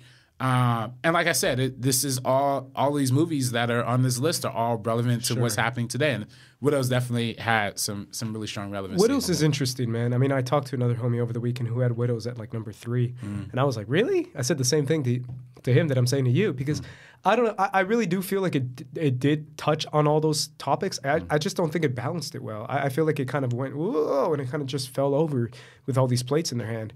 I don't know. It just didn't work for me. A lot of the storylines didn't work. Colin Farrell storyline didn't work for me. The Liam Neeson twist, I was like, it's fine. Thanks for spoiling it, Ace. People know it's a twist now. I'm just kidding. Well, I just said Liam Neeson twist. Yeah. Everyone knows he's in the movie.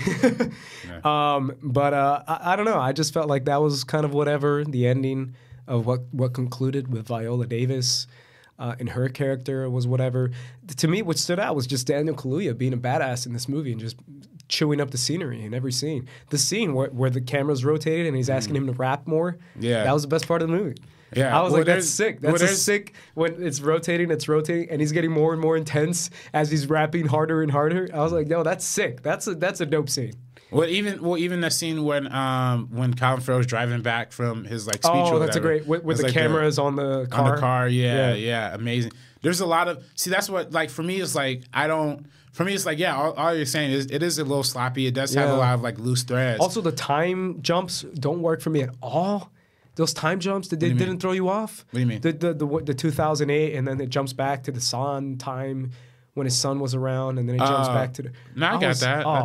I didn't like it at all. I was like, what's going on? Why so many time jumps? For me, I thought that stuff worked really well. For me, like, where it lacks in content where it lacks in content and in story, it more than makes up for in form and style and direction. Wow. So all of that stuff for me makes crazy. Makes number 2, Widows. Shout out to Steve McQueen, man. Yeah, Steve McQueen, He's still my a guy. great director. Yes, sir. It's my turn. My number 2. I was going to ask you what your number 1 is, but... Yeah, go for your number 2, bro. My number 2 is a movie that you already mentioned, man, and I put it in my number 2 because I love this movie. I sat in the theater, and I really didn't know what to expect coming from this director. And I was like, it'll probably be... I thought it was going to be over the top. I thought it was going to be so goofy, and I was like, it's probably going to be all right.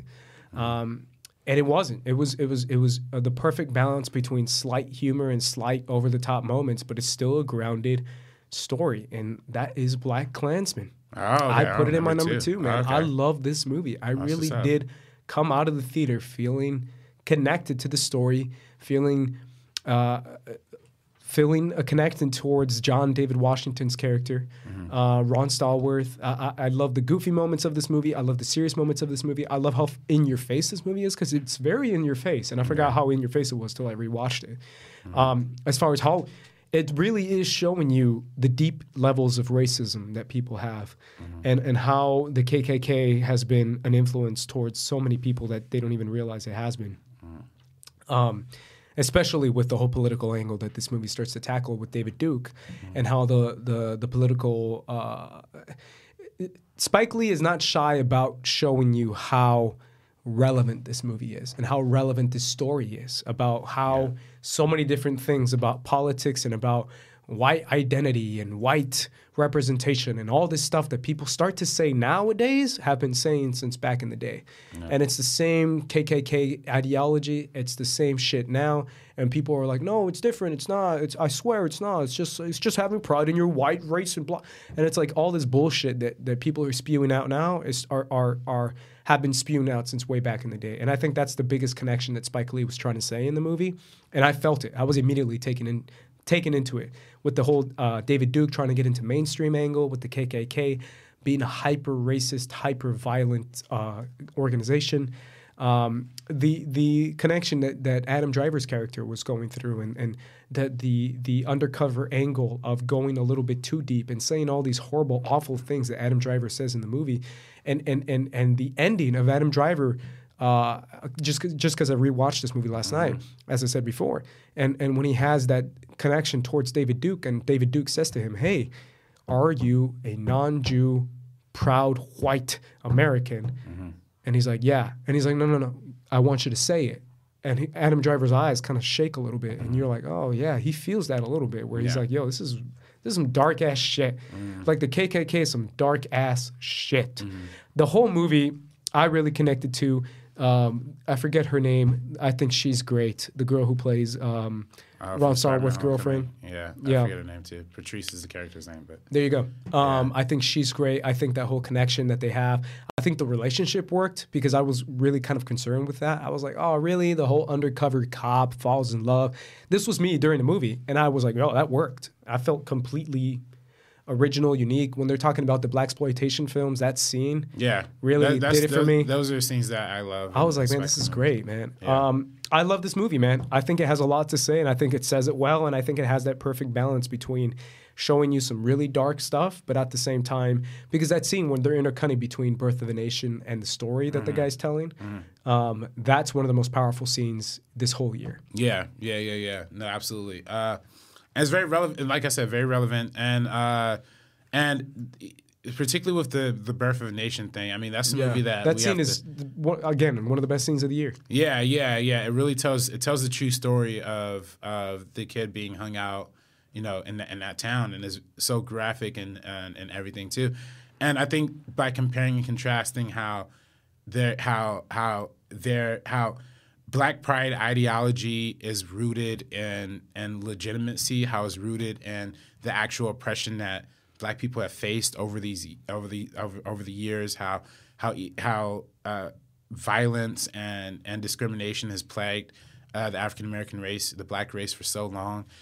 Comparing that to the KKK ceremony where they're being inducted for literally, and for this like Foss Hollow like Christianity thing that they're doing, like throwing the water on them, and acting like there's some sort of sanctity behind the Ku Klux Klan when there's really not. And it just goes to show like how evil and despicable that organization is, and what the pro-Black people during that time was trying to go for. And a lot of times people will criminalize, like the Black Panther organization, Black Panther Party, and all these different movements that are happening during that time.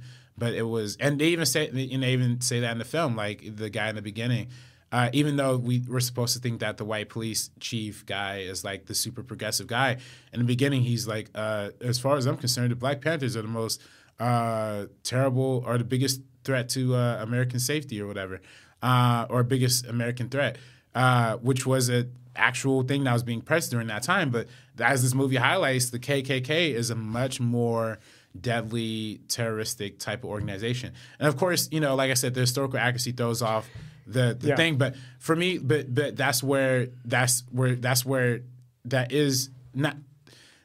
benefits of not adhering to historical accuracy is a benefit, because it shows how terroristic the KKK really was. Even though that particular bomb didn't go off in that particular instance of the story, it is a very real and common thing for the KKK to do bombings on houses, on schools, on cars, all that kind of stuff. So that's why, in churches. So that's why, even though I kind of ding a little bit of points for that, it's very powerful, that whole thing and that whole sequence. And it really adds to the stakes, to make it really personal. So. Yeah, and I love how, again, I feel like everything that Spike Lee is doing in this movie is very, it's not subtle, it's not shy, it's very much in your face as far as what he's trying to say, as far as the relevancy of this story to now, how everything reflects back to 2018. Even the whole idea of Felix's wife being just as racist and as disgusting as he is. This idea of the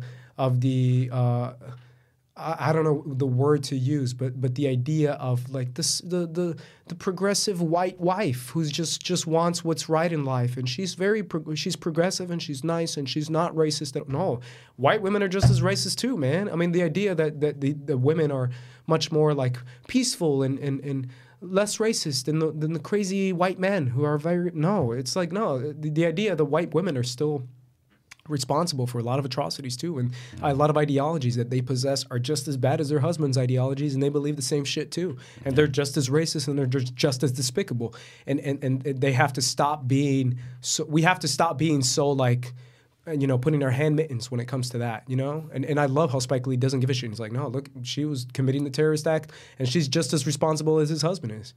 I don't know. To me, that's very much on purpose, and to me, that's very important.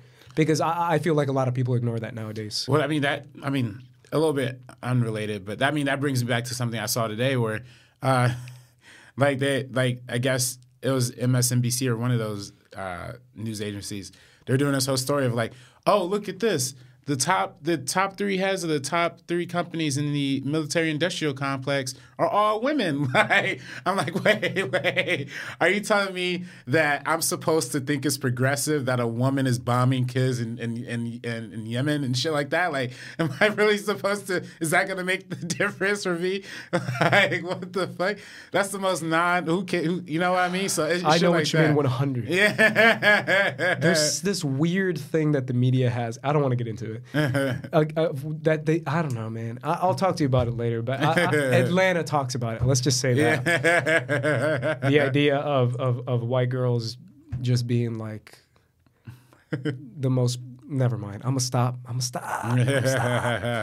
Either way, BlacKkKlansman is my second favorite movie of the year. Yeah, and I love it. I would have. There's so many great lines in this movie too. Like you're telling me that America is going to vote for a white racist man in the White Office? Yeah. That's crazy. That's funny. The America First is hysterical. Yeah. I think the shit with the I think there's actually some really funny lines when they're talking about like all the black famous people, which is actually a conversation that happens in almost every not almost every Spike Lee movie, but it's a common conversation in every Spike Lee movie. They're like, oh, who's your favorite black athlete? Who's your favorite black politician? And they're just like, OJ. Yeah. That's the best part. You're right. It's like, you know who the real best is? OJ. And he's like, OJ. Yeah. And they're going crazy over it. I don't know, man. I think it's great, and obviously my favorite is with the right white man, we can do anything. That's the best line in the movie. Yeah, it's a great movie, man, and I love how, like you said before, it shows both sides of the police department too. Yeah. And it has a very realistic perspective as far as what the time period was. Yeah. Even Adam Driver's character, even the other cop's character, I forget his name. Yeah. The guy who plays the goofy guy. Jimmy, I think. Who's the goofy guy who it felt very real. It felt like, that's the kind of guy I would see in Adam Driver is the kind of guy I would see in a police detective place or whatever. It felt real to me. What is your number one movie of 2018 RB3? I'm ready because I don't know what it is. Well, number one movie, Ace. I'm ready to be shocked. Is a movie I just saw today. What? A movie I just saw. And it's your number one? I gotta cry to number one, man. I watched this movie and I was like, okay, maybe this is the number one I've been waiting for this year. What is it? It's the movie ticket I'm holding right now. If Beale Street Could Talk. Really? Ladies and gentlemen, that is your number one. Wow. I mean, I put it in my top 10. I love this movie, RB3. Yeah. Tell me about it. Tell me why it's your number one. I just think this movie overall is unbelievably beautiful. Just from a cinema perspective, like the way the cinematography, the light. There are moments in this movie that I was watching and I'm sitting and there's two people talking, and at a point I just stopped realizing I wasn't hearing the actual words they were saying. I'm just looking at the images. I'm like, damn, like. The lighting, the composition, like it's so beautiful. It's like every single image out of this movie is like an expressionist painting or some fine artwork that you'll see hanging up in like a Pan-African museum. Every single frame of this movie. So for me, it's like wow, like just from the style, the form of it, from the very minimum is already like compelling. It's already the most engaging thing I've watched this year.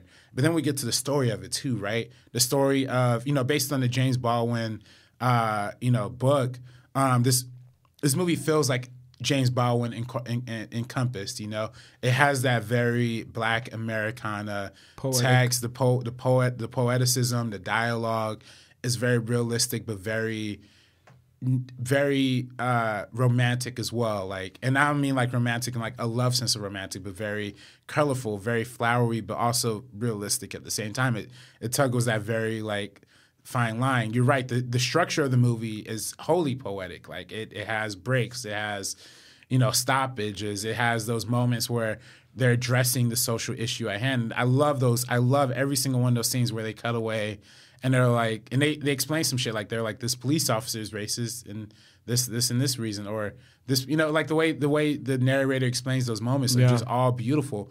The editing in this movie, beautiful. The characters, I mean, I felt like I could realistically see every single one of these people. Just everything about this movie was just absolute perfection for me, almost. Like, I really think this is the #1 movie of the year for me. That's great, man. I mean, I feel like a lot of attention is given to Regina King, but I really feel like the two leads, man, they really drive this movie, especially her. I forget her name. Yeah, I'm not 100% sure on the actress. But she's great. The girl who plays the pregnant. The character's name is Tish. Tish, the pregnant girl who has her boyfriend in jail, fiance, whatever it is. She's great, man. She's a great narrator. You feel the connection. His storyline, too, I love, especially towards the end, you get a little bit more of Fonny, and you get a little bit more of a connection towards him and how he feels, his idea towards life, his conversation with Brian Tyree Henry's character, and how he feels and what his realization of this world is in this time period in this country is so fascinating. It's so interesting. Yeah. But I got to talk about one of my favorite parts of this movie that I didn't talk about on when I talked about it is all the freaking, and I know it's not really spoilers, kind of spoilers. All the cameos in this movie, man. All them Latinos popping out. Like out of nowhere. When Fonny is like, yo, Pedrito, my homie, my brother, and he starts speaking Spanish. Who's it's Diego Luna. Oh, really? Diego Luna comes out, and I'm like, yo, that's Diego Luna. And he's like, what's up, homie? And he starts dancing with him and stuff. Yeah. And I'm like, that's cool. Yeah. And then when freaking Regina King goes to Puerto Rico. Like, no, when she goes to the neighborhood, the Puerto Rican neighborhood, and she needs to. She goes to Puerto Rico. She does, but I'm saying like before that. Oh, okay. And then homie comes out and he's smoking a cigarette, and he's like, "What you need?" And it pans, and it's like freaking Pedro Pascal, man. Yeah, Oberyn Martell. I got that one. All the cameos in this movie. Dave Franco out of nowhere. He's like, you just see a freaking yarmulke that turns around and is like, "Hey guys, what's up?" And it's like, yeah. All the cameos in this movie were like an Adam Sandler movie type cameos. Yeah. They were just so funny and so fun to see. And I feel like Barry Jenkins had fun doing that. Yeah. I don't know. I loved it. It's nice that wasn't in the marketing, because if you put that in the trailer, people are going to be disappointed, because it's literally all those characters are just there for one scene. Yeah, and it's perfect in the movie. Yeah, I loved it. Yeah. I loved all the freaking Diego Luna, Pedro Pascal, I love Dave Franco. Like, all the cameos were cool, man. Well, I love the structure of this movie, because it's not like it's not like a fully linear structure. It's more episodic. You know, it's like we're gonna spend this 20 minutes with this storyline, and we're gonna spend this 20 minutes with this storyline, and 20 minutes with this. You know what I mean? Like, and then in between they have those like I said, those breaks that like where the narrator's like saying stuff that the words that she's saying is so beautiful. The voice that she's saying it in is so beautiful, and then the visuals on screen are just like topping it all off. So for me, like this, I mean, of course, it's like an art film. It is very much an art film, but it's also equally as much as a commercially viable. I feel like this movie could really take off if it had the right kind of like push and everything too. 100. You know what? I was gonna say this in my tweet. Annapurna should be putting more push behind this movie, man. Yeah. They should be pushing this one more than Vice, in my opinion.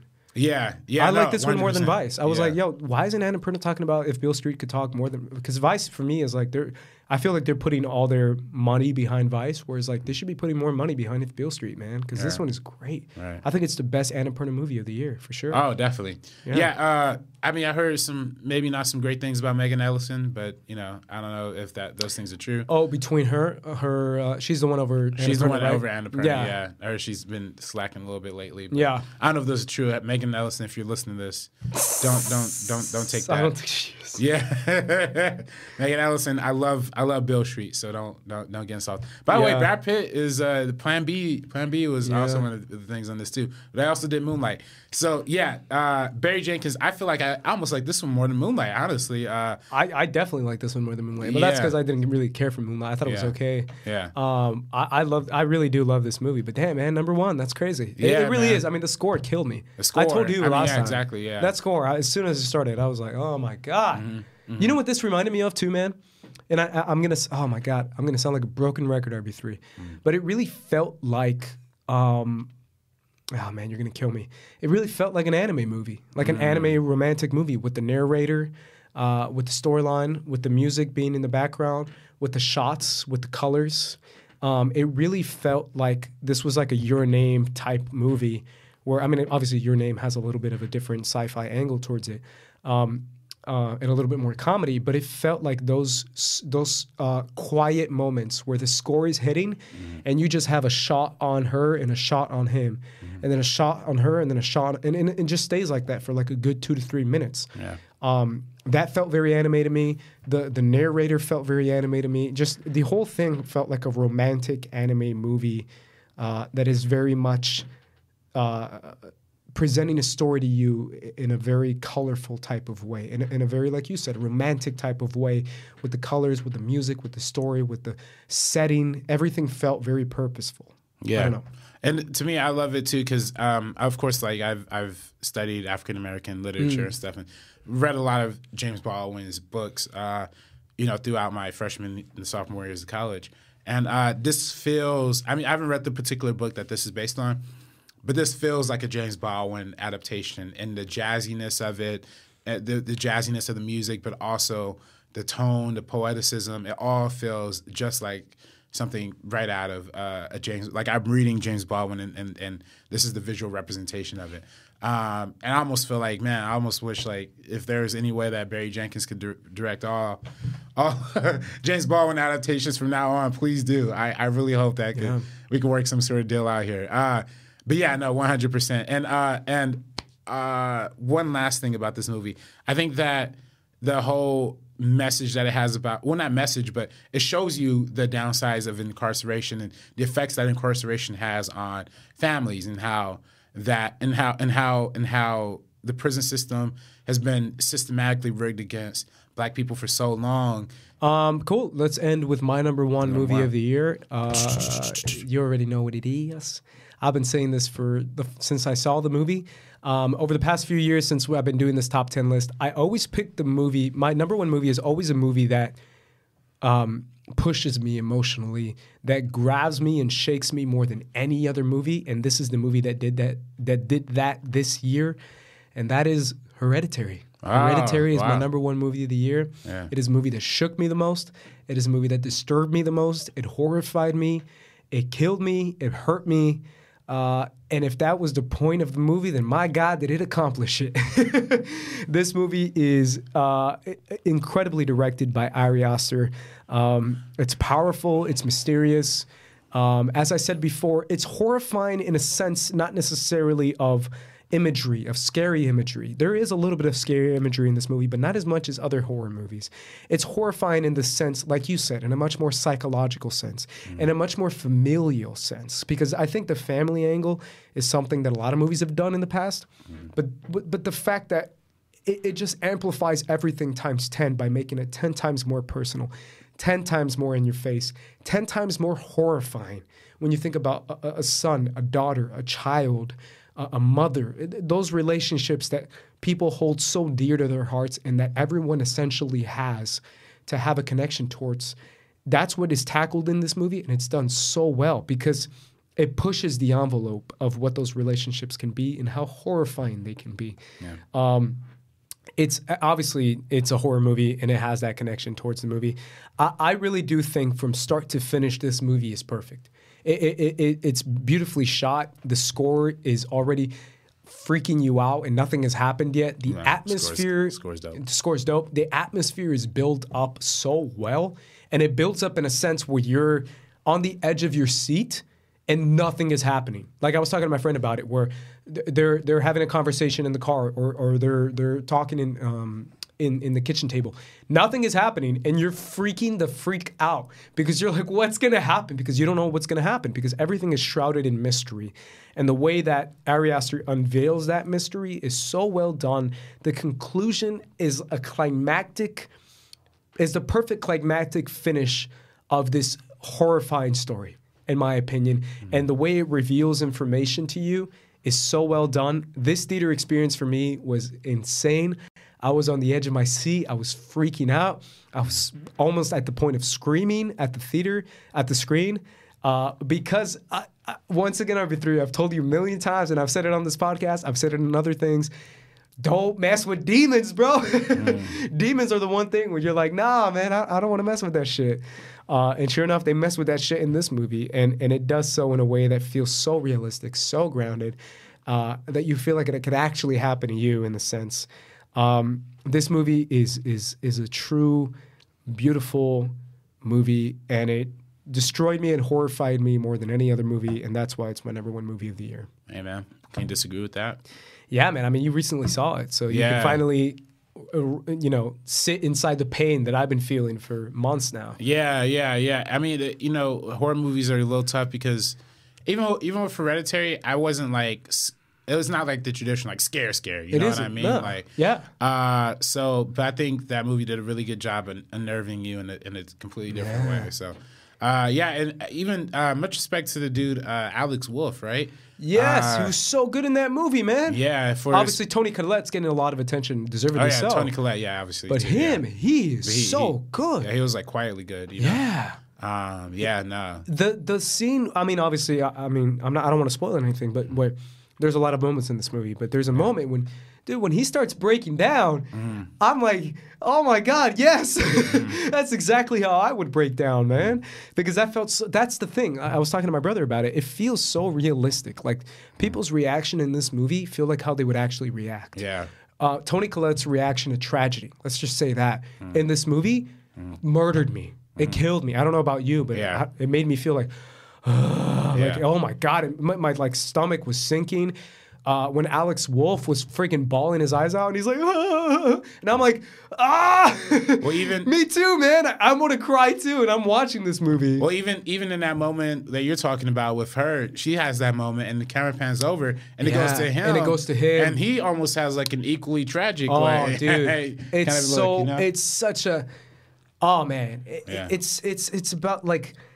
When you realize that the demons you're facing in life are actual demons that you're facing in home, I mean, that's so deep on so many levels. The fact that relationships you have with your children are now becoming relationships you have with your enemy. That's so deep too. I mean, speaking of Alex Wolff and Toni Collette towards the end of the movie, because you feel like they're going back and forth and you're like, oh, this is just, makes you feel awful inside because you feel both sides. You feel Alex Wolff and you feel Toni Collette. It's just, I don't know, man. It's one of the most powerful movies I've seen in a while. And once again, every year I pick movies that are like horror movies. I'm not a big horror movie guy. I mean, I picked Get Out last year. Nocturnal Animals was one of my favorites of that year of 2016. It was my favorite movie. That's another horrifying movie. Prisoners, Nightcrawler, like all these movies that I pick are movies that make me feel like shit. But that's essentially what the director's going for, and man, did he nail it. Yeah. I think he killed it, and I think he should be getting a lot more attention. This movie killed me. Killed me. Either way, guys, finally we conclude our top 10 movies of 2018. Yeah. Let us know in the comments down below, what is your list? What is your favorites? I do want to point out a quick observation. Your list, you had number 5 as Green Book and number 4 as Spider-Verse. Both movies are from Mahershala Ali. Both movies from Mahershala Ali. That's right. My list, funny enough, has number 1 Bell Street, number 2 Widows, and number 3 Brian Tyree Henry. Brian Tyree Henry. Brian Tyree Henry's Spider-Verse too, man. Yeah. So funny connection. Yeah, man. Hey, he's a guy of good year, man. Yeah, I'm sorry for having 5 black movies on my list. Why you gotta apologize? Well, I know the fucking white people. I had a few. I had a Green Book, Blind Spotted, Beale Street Could Talk, Creed 2. Black Klansman, Spider-Man. Yeah. I mean, those are just the movies that it's just good movies, man. It doesn't matter. 5 black directors. Well, I can believe it. A full top 10 list with 5 black directors. You can really make a top 10 I had a list Latino director in there too, man. You had a Latino director. I had Lynn Ramsey, woman director. There you go. Yeah, good times for representation. There you go, man. Either way, guys, let us know in the comments down below. What is your top 10 list? Hopefully you enjoyed ours. What did you think of our list? What is your favorite out of our list? What is your personal favorite of the year? Let us know all that in the comments down below. Please support First Cut. It's new beginnings, new times. #support the homies. Support the homies. Let's spread it throughout the internets, throughout Film Twitter. We are here, Film Twitter, and we're here to stay. Film Twitter. For the Meaning of Podcast, I am Ace. This is RB3. And we are peacing out. Peace out, guys.